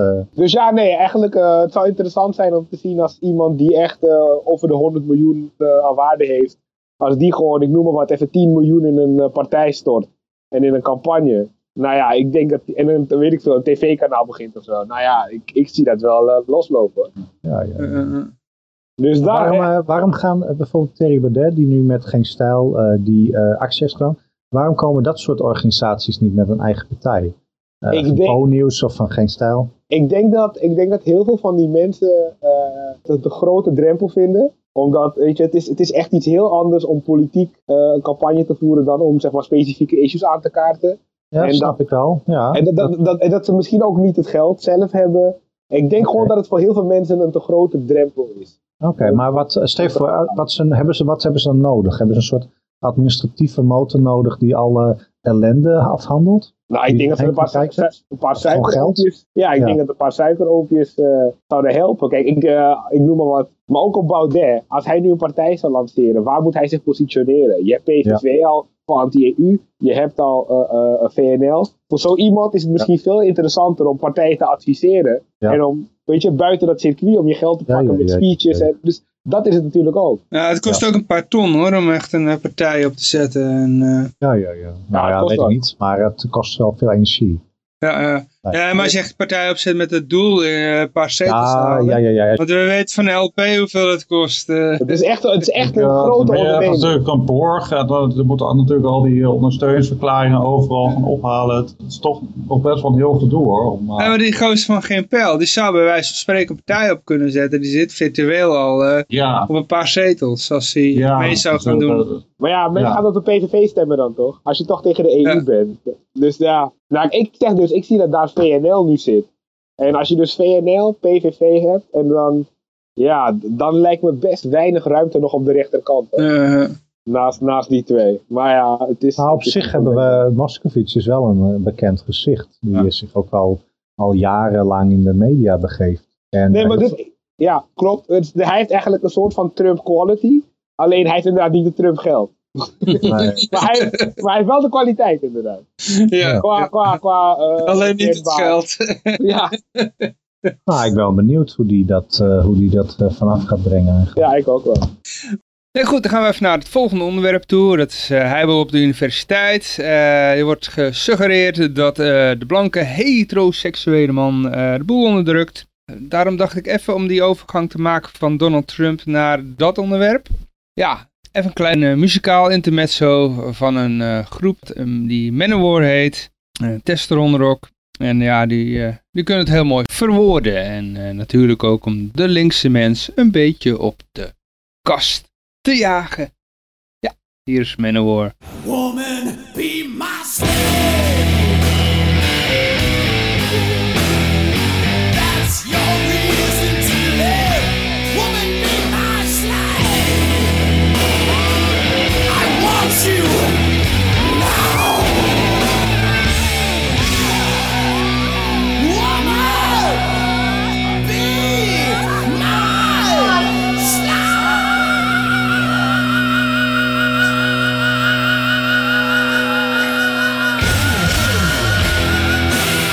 Ja goed, dan gaan we naar het laatste onderwerp. Dat is over de heibel op de universiteit. En wat houdt de heibel precies in? Ja, er is een bijeenkomst op de Vrije Universiteit. Dat heet Decolonizing the University Conference. En dat komt er eigenlijk op neer. Het richt zich heel erg tegen het kapitalisme. En eigenlijk ook tegen mannelijke overheersing. En dan eigenlijk ook zeg maar overheersing door blanke mensen eigenlijk. Eigenlijk wat ik hieruit opmaak, ze spreken alle minderheidsgroepen aan. Ja, dus eigenlijk ook alle de transseksuelen en alle biseksuelen en homoseksuelen zeg maar. Dus, de heteroseksuelen zijn de onderdrukker in feite. Ik heb zelfs iets van wat kan ik eigenlijk met zo'n bericht? Volgens mij niks. Ik bedoel, als het bijvoorbeeld een soort, echt een soort idee is van, dat het toch vanuit de slavernij of zo komt, dan, ik kan niks meer doen aan iets wat zeg maar gebeurd is. Ja, voor mij is het gewoon typisch cultureel marxisme. Ja, dat zou hetzelfde zijn als dat ik een Duitser zeg maar van nu, nog steeds schuldig zou bevinden van bijvoorbeeld een wereldoorlog. En dat zou gewoon nu nergens op slaan in deze context. Ja, of ik bedoel de Scandinaviërs kwalijk nemen dat ze ooit in 1100 hier binnenkwamen vallen met een schip of zo. Ja, of de Spanjaarden of zo. Dus ik weet ook niet.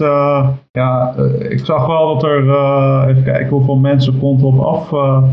Toch 299 mensen heen gaan. Dus... Oh, dat is een wereldschok, jongens. Dat is een wereldschok. Ja, blijkbaar is er toch een soort behoefte of zo daaraan. Ja, ze doen het beter als een LP-lezing. Ja, echter, ik weet niet hoe dat op de Vrije Universiteit ook zit qua subsidies en zo. Want ik zelf, als ik dit van belastinggeld zou steunen, dan zou ik dit natuurlijk niet steunen als goed doel als het ware. Volgens mij doe je dat wel. Ja. Maar ik heb geen andere keuze eigenlijk. Nee, niet vrijwillig. Nee. Dus wie is degene die hier echt onderdrukt wordt? Ja. Dan ben jij, belastingbetaler. Precies, Het individu. Ja, de kleinste minderheid, hè? Ja, inderdaad. Ik weet ook niet wat ik met zo'n boodschap zou moeten eigenlijk van zo'n bijeenkomst. Ja, gewoon weggooien. Ritueel verbranden. Maar laten we even kijken of hun argumenten hout slaan. Want ze klagen dus over het feit dat zij een minderheid zijn op de universiteit. Ja. Maar ik heb hier even wat cijfers bijgehaald van hoe zit Nederland in elkaar. Is een universiteit een goede afspiegeling van de Nederlandse samenleving? Want als we kijken naar autochtonen, dan totaal in Nederland zitten er 17 miljoen mensen, bijna. 13,2 miljoen autochtonen en 3,6 miljoen allochtonen. Ja.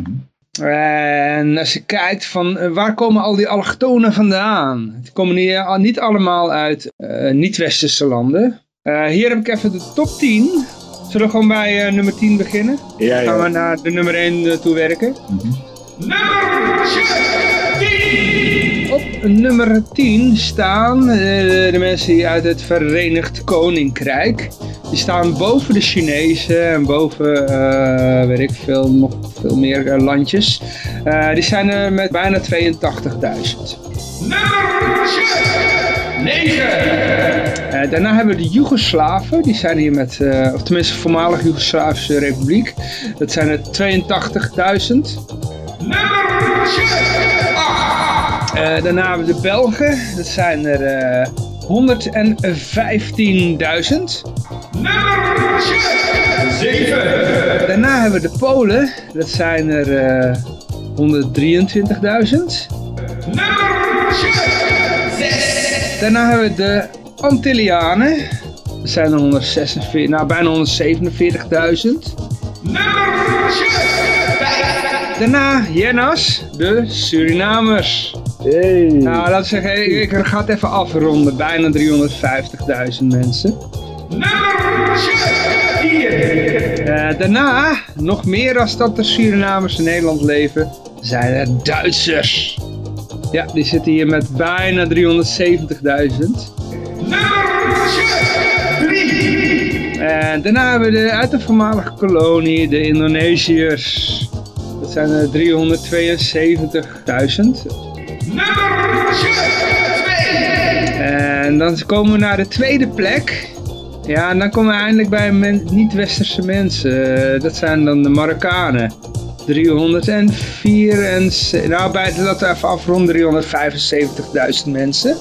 Nummer 1! En op nummer 1, raad eens. Duitsers? Ja, die hebben we al gehad, hè? Oh. Belgen hebben die al gehad? Die hebben we ook gehad. Opletten, jongens, opletten. Oh ja, Turken. Turken, ja! Nou, laten we even afronden omhoog. Een paar duizend na 400.000 mensen. Net geen 500.000. Ja, dus ja, als we kijken naar een goede afspiegeling van de Nederlandse samenleving in de klas. 1/5 is allochtoon.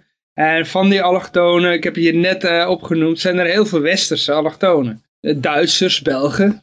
Dus ja, ik weet niet waar die mensen over klagen, maar de realiteit is gewoon, jullie zijn nog steeds een minderheid. Ik kan er niks aan doen. Ja, het is gewoon 1/5. Dat zijn 2 op de 10. En dan daarvan de helft heeft een kleurtje. Dus 1 op de 10. Ja. Ja, ik heb wel eens het 11% gezien. Volgens mij is dat niet westers allochtoon. Ja. Het zit in de buurt inderdaad. Ja. Ja, dus dat is de realiteit. Maar als je even kijkt bijvoorbeeld naar hun argumenten. Ze hebben vandaag een artikel geplaatst. Onderwijs trekt kinderen uit hoger milieu voor. Nou, daar zouden ze best een punt kunnen hebben. Ze bedoelen daarmee dat als je als Surinaamse jongen, ik noem maar wat, een bepaalde CITO-score haalt, dat je dan misschien net iets sneller de mbo of de MAVO-kant op wordt gestuurd, of dus VMBO nu, dan misschien de HAVO-kant. En ik wil best geloven dat daar een soort van vooroordeel in kan zitten, een beetje een ons kent ons element. Dus ik sta er best voor open dat er misschien inderdaad wel een grotere doorstroom zou kunnen zijn van allochtone kinderen naar HAVO of VWO. Dus ik zeg niet dat totale onzin verkondigen op elk gebied, maar alleen zij maken ervan dat dit met kapitalisme te maken heeft. Dat zie ik natuurlijk ook weer niet in. En dat is het jammere van ze, want soms hebben ze een issue waar ze misschien wel een punt hebben, maar het geheel klopt voor geen meter. Snap je? En dat is een beetje triest van deze hele Black Lives Matter-achtige beweging. Ja. Is dat ze geen enkele respect hebben voor de waarheid. Ja. En dat heb ik gemerkt. Ik volg het in Amerika ook heel erg. Elke keer als zo'n case naar buiten komt over een zwarte jongen die is neergeschoten, dan liegen ze gewoon.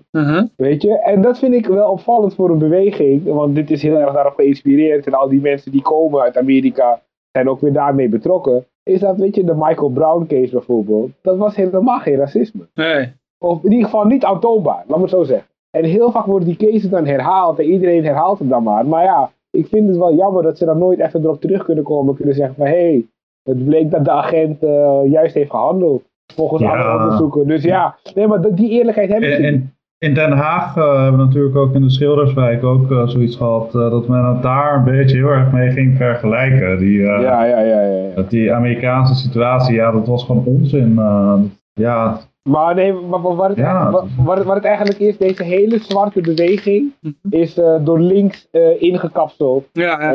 En dat is iets wat al 50, 60 jaar aan de gang is. De Sovjet-Unie heeft het echt gemunt op zwarte mensen om Amerika in disbalans te brengen. Dit is echt een langer durende campagne. Ja, die doet een beetje op Saul Alinsky.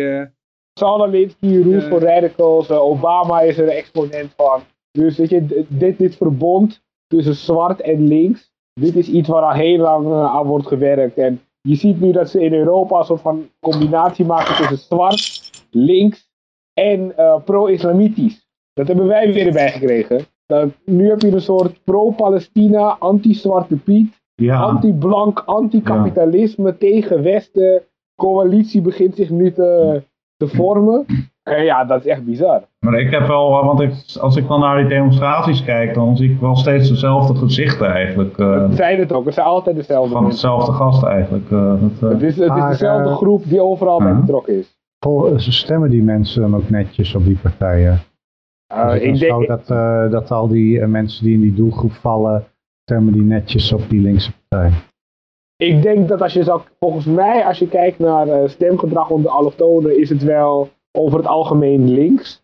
Ik weet van Surinamers dat vooral PvdA echt een best wel een standaardpartij was. CDA in iets mindere mate en VVD ook weer in mindere mate. Dus ik weet dat Surinamers vaak op de standaardpartijen stemmen. Maar bijvoorbeeld, die hebben onderzoeken gehad dat bijvoorbeeld Hindoestanen daar weer PVV stemmen. Ja. Over het algemeen, of in ieder geval in grotere mate dan andere groepen. Dus het is niet, weet je, één scheiding tussen allochtonen stemmen allemaal links. Maar ik denk wel dat in de meerderheid allochtonen links stemmen als ze stemmen. Dat wel. En bijvoorbeeld, die hebben ook het verhaal van de Turkse ondernemers die heel vaak VVD stemmen. Waardoor er best wel veel Turken in de VVD zitten ook. Ja. Turken hebben altijd wel een Turks Kamerlid gehad in de VVD. En dat komt ook omdat heel veel van die Turkse ondernemers zich toch bij de VVD aansluiten. Dus zo zie je dat er ook wel wat andere paadjes te bewandelen zijn. Je merkt ook dat ze gewoon echt gaan klagen over belastingen en zo. Dus ze zijn wat dat betreft best wel liberaal eigenlijk. Nou ja, conservatiever eigenlijk, in die zin. Ze zijn inderdaad, Turken zijn best conservatief over het algemeen. Dus die vinden belasting vooral irritant en zo. Dus daar moet je net geluk mee hebben. Hè? Ze zijn ook best wel kapitalistisch hoor. Ik was een keer in Antalya. Ik weet niet of je al eens in Antalya bent geweest. Maar dan word je echt besprongen door verkopers.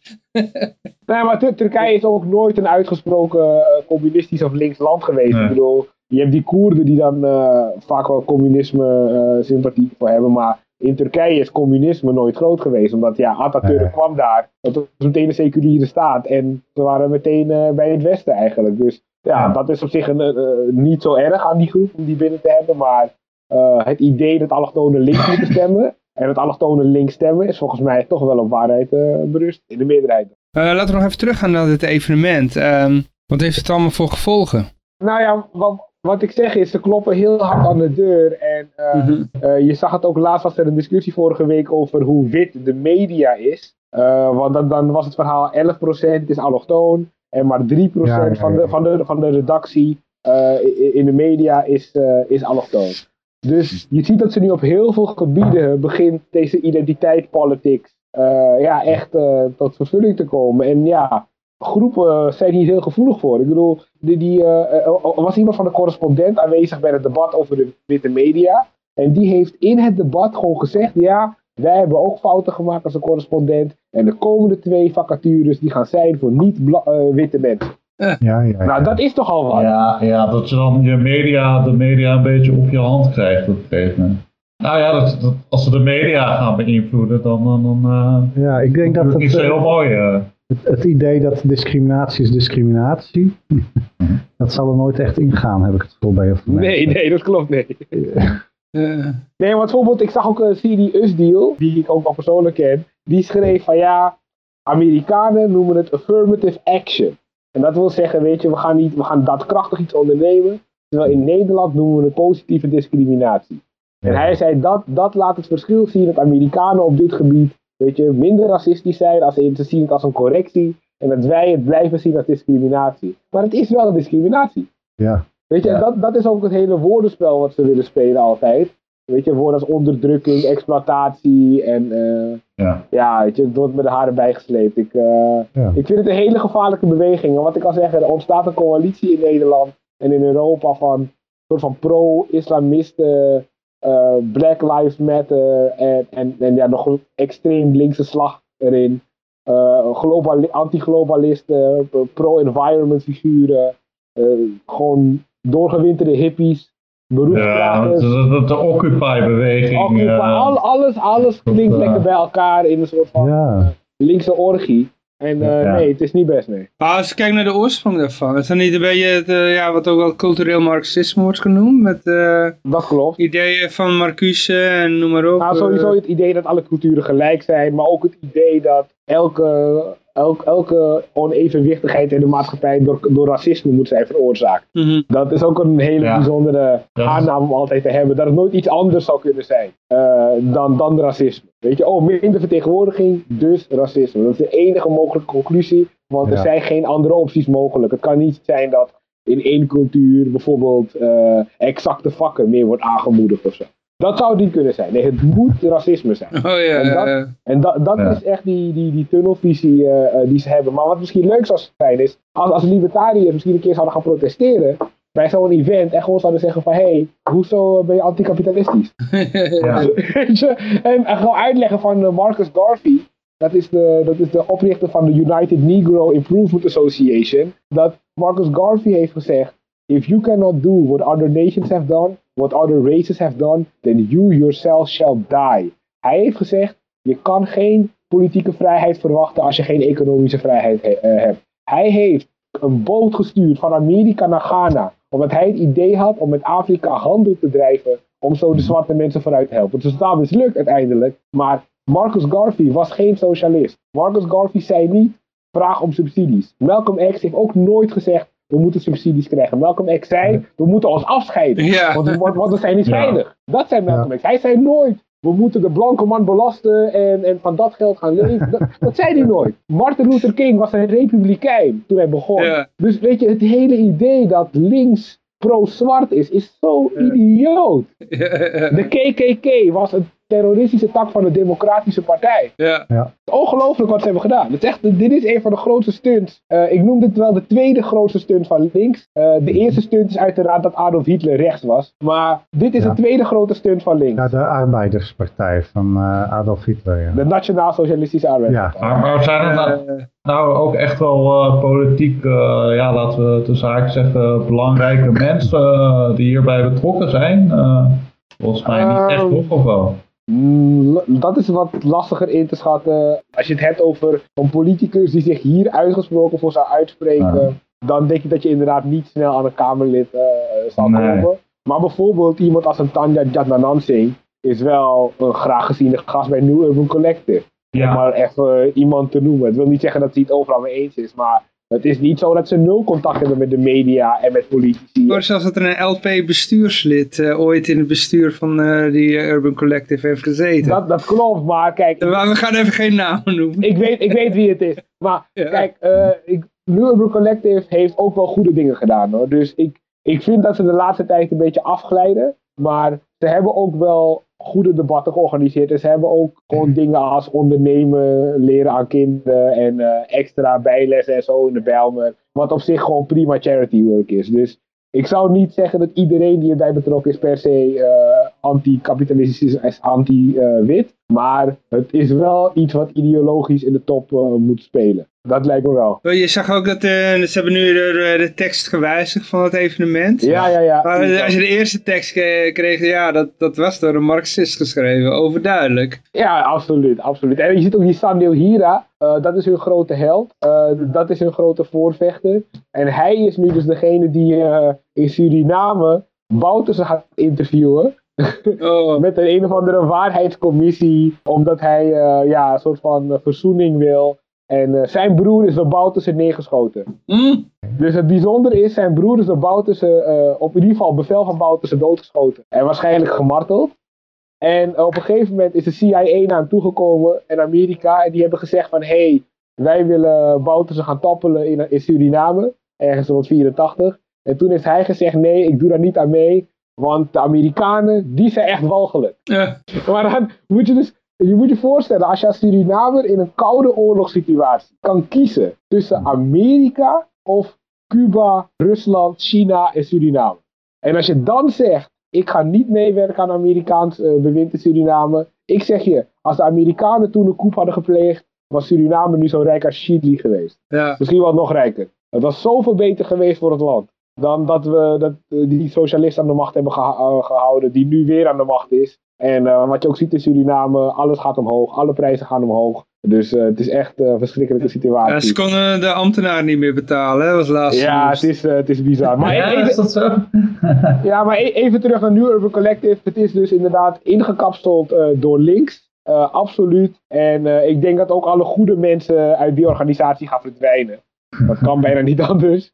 Maar het is wel echt een factor aan het worden. En ze worden heel serieus genomen. Dat valt me wel op, weet je. En ik denk zeker in de media, hoe ze daar nu aan het lobbyen zijn. En dat de correspondent nu weer 2 niet-blanke mensen gaat aanstellen. En Simone van Saarloos die haar column opgaf voor 3 zwarte vrouwen. En alles begint een beetje die richting op te neigen. Heel eng. Hillary Clinton die zegt dat het grote verschil tussen haar en Barack Obama is dat zij een vrouw is. Weet je? Nou ja. Ik weet het ook niet meer, jongens.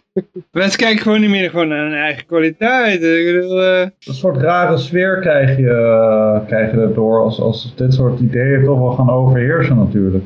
Ja. Een beetje een gedachtepolitie-achtig idee. En ja, ik weet ook niet, als je dan in zo'n discussie met die mensen gaat, dan is het toch een beetje een rare situatie. Maar als je bijvoorbeeld kijkt naar afvaardiging en representatie. Als je zegt het Nederlands elftal.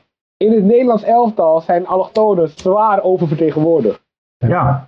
Maar daar is niks mis mee. Want we gaan ervan uit dat dat de beste voetballers zijn, toch? Ja, klopt. Ja. Dus het idee van op elk gebied moet alles verdeeld zijn. Dan zouden we zeggen dat er dus naar een WK, wanneer de 23 spelers worden geselecteerd, daar zouden dus maar 4 of 5 allochtonen bij mogen zitten. Als we volgens hun norm gaan denken. Ja. Maar het zijn er waarschijnlijk 10 of 12. Ja. Weet je, hangt een beetje ervan af, hangt een beetje van, weet je hebt goede en slechtere generaties. Dus het varieert. Je hebt soms een wat blanke Nederlands elftal, soms een wat zwarte Nederlands elftal. Maar dat accepteren we ook allemaal. Ja.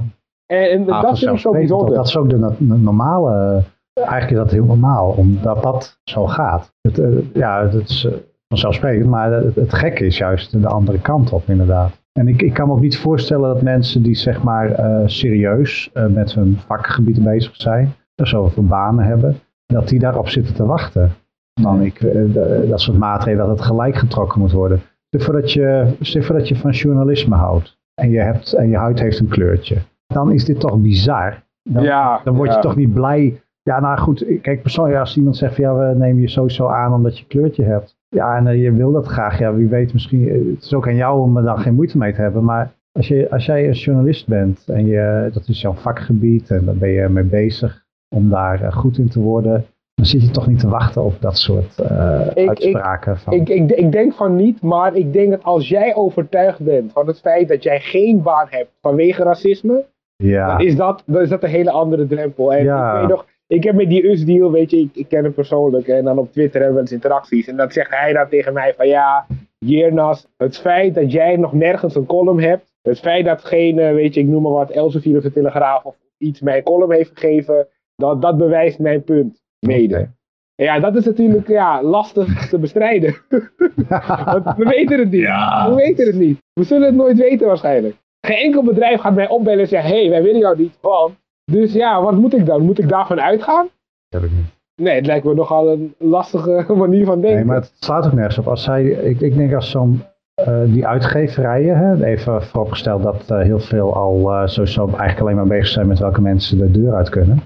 Maar zeg voor dat daar een bedrijf tussen zit die denkt dat wat jij kunt bieden plek heeft in hun uitingen. Dan zouden ze je echt wel benaderen. Zo werkt dat nou echt. Nee, weet ik. Maar weet je wat? Het gaat vaak een laagje dieper. Want deze mensen zullen niet zeggen... ze hebben gekeken naar je werk. Ze hebben gezien dat je heel goed was. En toen gezegd, oh, hij is zwart. Ze zullen eerder zeggen... Doordat jij zwart bent, ben jij ze nooit opgevallen. Dat zullen ze zeggen. Doordat je zwart bent, ben je nooit in hun range geweest. Dus had je nooit enige kans gehad op die job.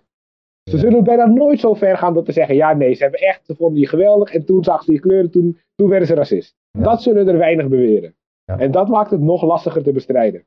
Ja. Dus ik moet zeggen, ik heb die dag zelf heb ik een debat waar ik even reclame voor ga maken.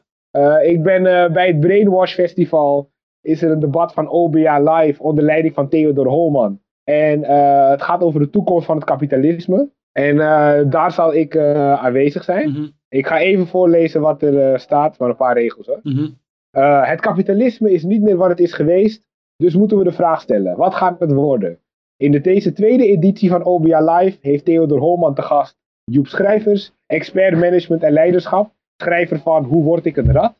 Rob Goossens, redacteur bij de Financiële Telegraaf en Jernas Ramontarsing, politicologie-student en Ayn Rand kennen. Ja. Nou, dat is 4 uur zaterdag. Het festival kost wel €35, maar daar krijg je ook heel veel sprekers voor, dus mochten mensen daar zin in hebben. En daarom ben ik dus daar al.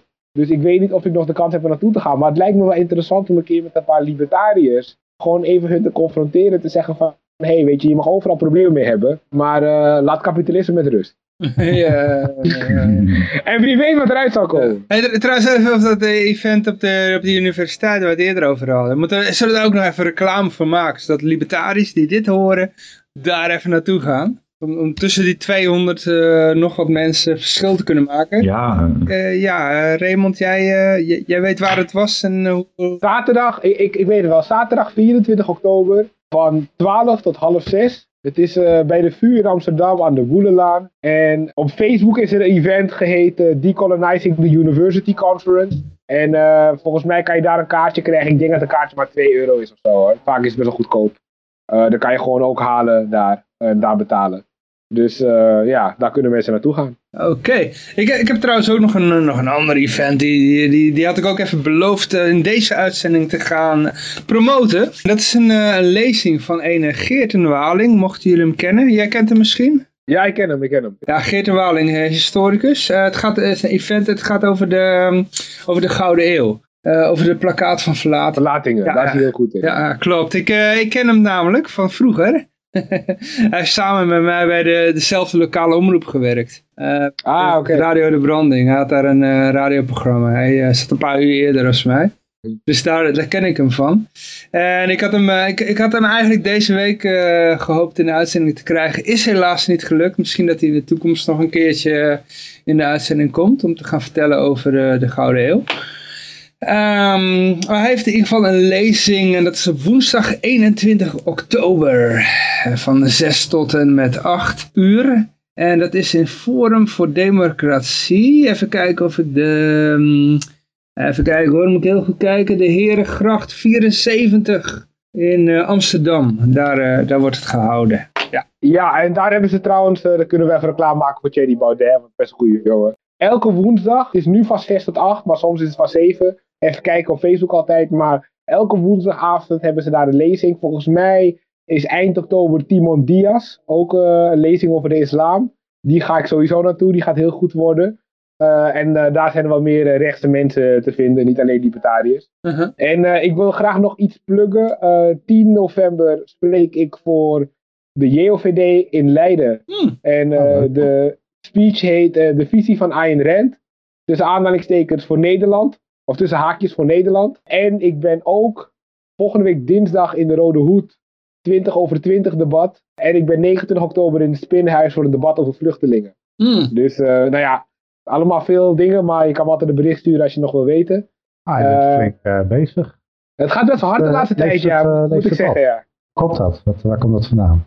Ik weet niet. Het kan zijn dat een nieuw academisch jaar is begonnen. En dat ik heb natuurlijk aan het vluchtelingenprogramma meegedaan. Dus dat kan misschien ook wel een beetje helpen. En wat natuurlijk zo is met vluchtelingendiscussie, zoeken ze vaak rechtse mensen. Ja. Dat bijvoorbeeld in het Spinhuis waar ik naartoe ga, dat is een soort van event van GroenLinks en vluchtelingenwerk. En dan is het vaak van, we hebben nog 2 rechtse mensen nodig. Ja, dan ben je toch, dan is het lijstje niet zo groot. Ja, wij waren de hele dag bezig met linkse mensen zoeken. En normaal struikel je over ze en nu komt er zet de deur niet uit. Nou ja, ik zei van dan moet je tegenover Jennas Ramatas zingen. En in één keer haakten ze allemaal af. Ja, dat geloof ik meteen. Trouwens, Freek de Jonge, mijn grote vriend. Oh, Freekje. Die was deze week in De Wereld Draait Door. Ja. En toen ging het over Oranje, want we waren uitgeschakeld. En toen vroegen ze aan hem, Freek, wat vind jij ervan? En toen zei hij dit. Ik geef geen mening meer in De Wereld Draait Door, want ik heb een slechte ervaring mee. Oh. Dus ik weet alleen niet, kijk, ik heb natuurlijk in Paul discussie met hem gehad. Dus ik weet niet of hij het op mij sloeg, maar ik vond het wel typerend dat Freek de Jonge geen mening meer wil geven over... over iets. Ja. Maar wat jou overkomen is met Freek, Jennas, dat doet hij bij zo'n beetje ieder programma waar hij komt. Ja, dat kan het ook zijn. Ja, dat is gewoon, dat doet hij standaard. Dat is gewoon... Maar wat doet hij dan? Dan gaat hij gewoon over iets uitweiden waar hij gewoon geen verstand van heeft. Nee, dan loopt hij helemaal flabbergasted, loopt hij weg van de tafel. ja, zo van, dan is hij helemaal verbijsterd omdat iemand niet links praat. Dat is Freek. Ja, zo kennen we hem. Oké dan jongens. Maar goed, we zijn een beetje aan het einde van het programma gekomen, denk ik. Tenzij je nog iets op je hart hebt waarvan je zegt van, dit moet er nog even uit, maar... even een oproepje ook aan Kader als hij luistert. Kader, waar ben je? Misschien zouden we nog iets kunnen doen over vluchtelingen of over een bonusdebat in Amsterdam. Ik weet dat hij zei dat hij ermee aan de slag zou gaan, maar je weet het. Anders stuur je een persoonlijke message, kan ook. Kan ook, maar ik dacht, wie weet luistert die. Dus in ieder geval, ik wil best een debat aangaan met mensen over waarom we de poorten niet helemaal open moeten gooien. En wie zin heeft, laten we het doen via like of via de LP, maakt me niet uit. En als er mensen zijn die Kader kennen, stuur hem een bericht. Stuur hem nu een bericht. Je bent echt ik wil niet zeggen luie neger, want dan beledig ik. Okay. Maar nu heb je het toch gezegd, dus ja. Oh jee, ik was slecht. Nou, het is wel mooi dat hij gewoon wat voor handen ligt heeft gebruikt om even alle communicatie te doen. Is er misschien ook nog familieberichten die je nog kwijt... Nee, dit was het wel.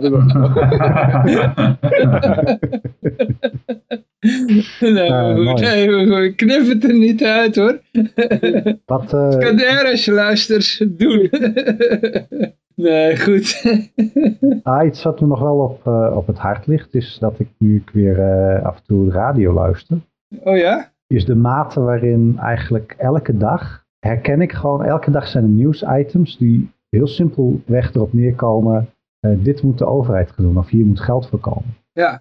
Er gaat geen dag voorbij waarbij niet iemand een onderzoek heeft gedaan waarbij die oproept om meer dingen te gaan reguleren. En die plannen lopen altijd in de miljoenen. Ja. En er is gewoon nooit een uitzondering. Ja, nee, maar dit zijn mensen die zitten zelf niet in de overheid. Dat zijn mensen die zitten waarschijnlijk, die studeren iets, kunnen ergens op afstuderen en dan... maar die hebben altijd van die plannen en die leiden er altijd toe dat er iets moet worden ondernomen. Dat de overheid moet gaan inmengen en dat moet gaan helpen om dingen mogelijk te maken. Valt geld te halen, hè? Ja. Ja, maar soms zegt iemand wel eens dan zegt iemand van de radio dan van ja, moet dit nou alweer door de overheid worden betaald of door ons? Maar heel vaak wordt het gewoon een soort zoete koek geslikt en dat zijn ook altijd wel van die mooie plannen. Ja. En mooie plannen kun je zeggen, ja waarom niet? Hè? Waarom ben je tegen mooie plannen? Maar het is wel verbazingwekkend. Dat is toch een soort gesteldheid van de mens. Trouwens, als ik nog een laatste ding mag zeggen. Ik weet niet of iedereen het al doet. Maar ik zou zeggen, RTL Z is echt een hele prima zender. Oké, gewoon... Maak reclame. Voor wat nieuws. Nee, echt, die zender... Maar die hebben geen radio, toch? Niemand heeft het erover, niemand kijkt ernaar. Maar echt, die programma's zijn gewoon kwalitatief echt hartstikke prima. En het is vaak op economie gericht. En ze hebben ook gewoon opinie. Dus ik wilde gewoon zeggen, als mensen niet wisten dat ze nog bestonden, RTL Z is best de moeite waard. Ja, ik heb wel een keertje gesapt. En toen zat ik net bij beursberichten. En toen citeerde net een gast, die citeerde wat Keynes ervan zou vinden. En toen ben ik afgehaakt. Dat is dan weer jammer, ja. Ja. Nee, maar goed. Oké, jongens. Dan BNN. Jennis gaat zijn zalm eten. Ja, ik ga mijn zalm eten. Je mag het live op de radio doen. Oké, jongens, tot de volgende keer. Oké, dankjewel dat je erbij was. Yes, doei. Ik neem gelijk afscheid, jongens. Dankjewel voor het luisteren. Ik wens je nog een hele vrolijke en vrije en vooral gezellige week. Tot weer, dankie. Hoi hoi. Hoi.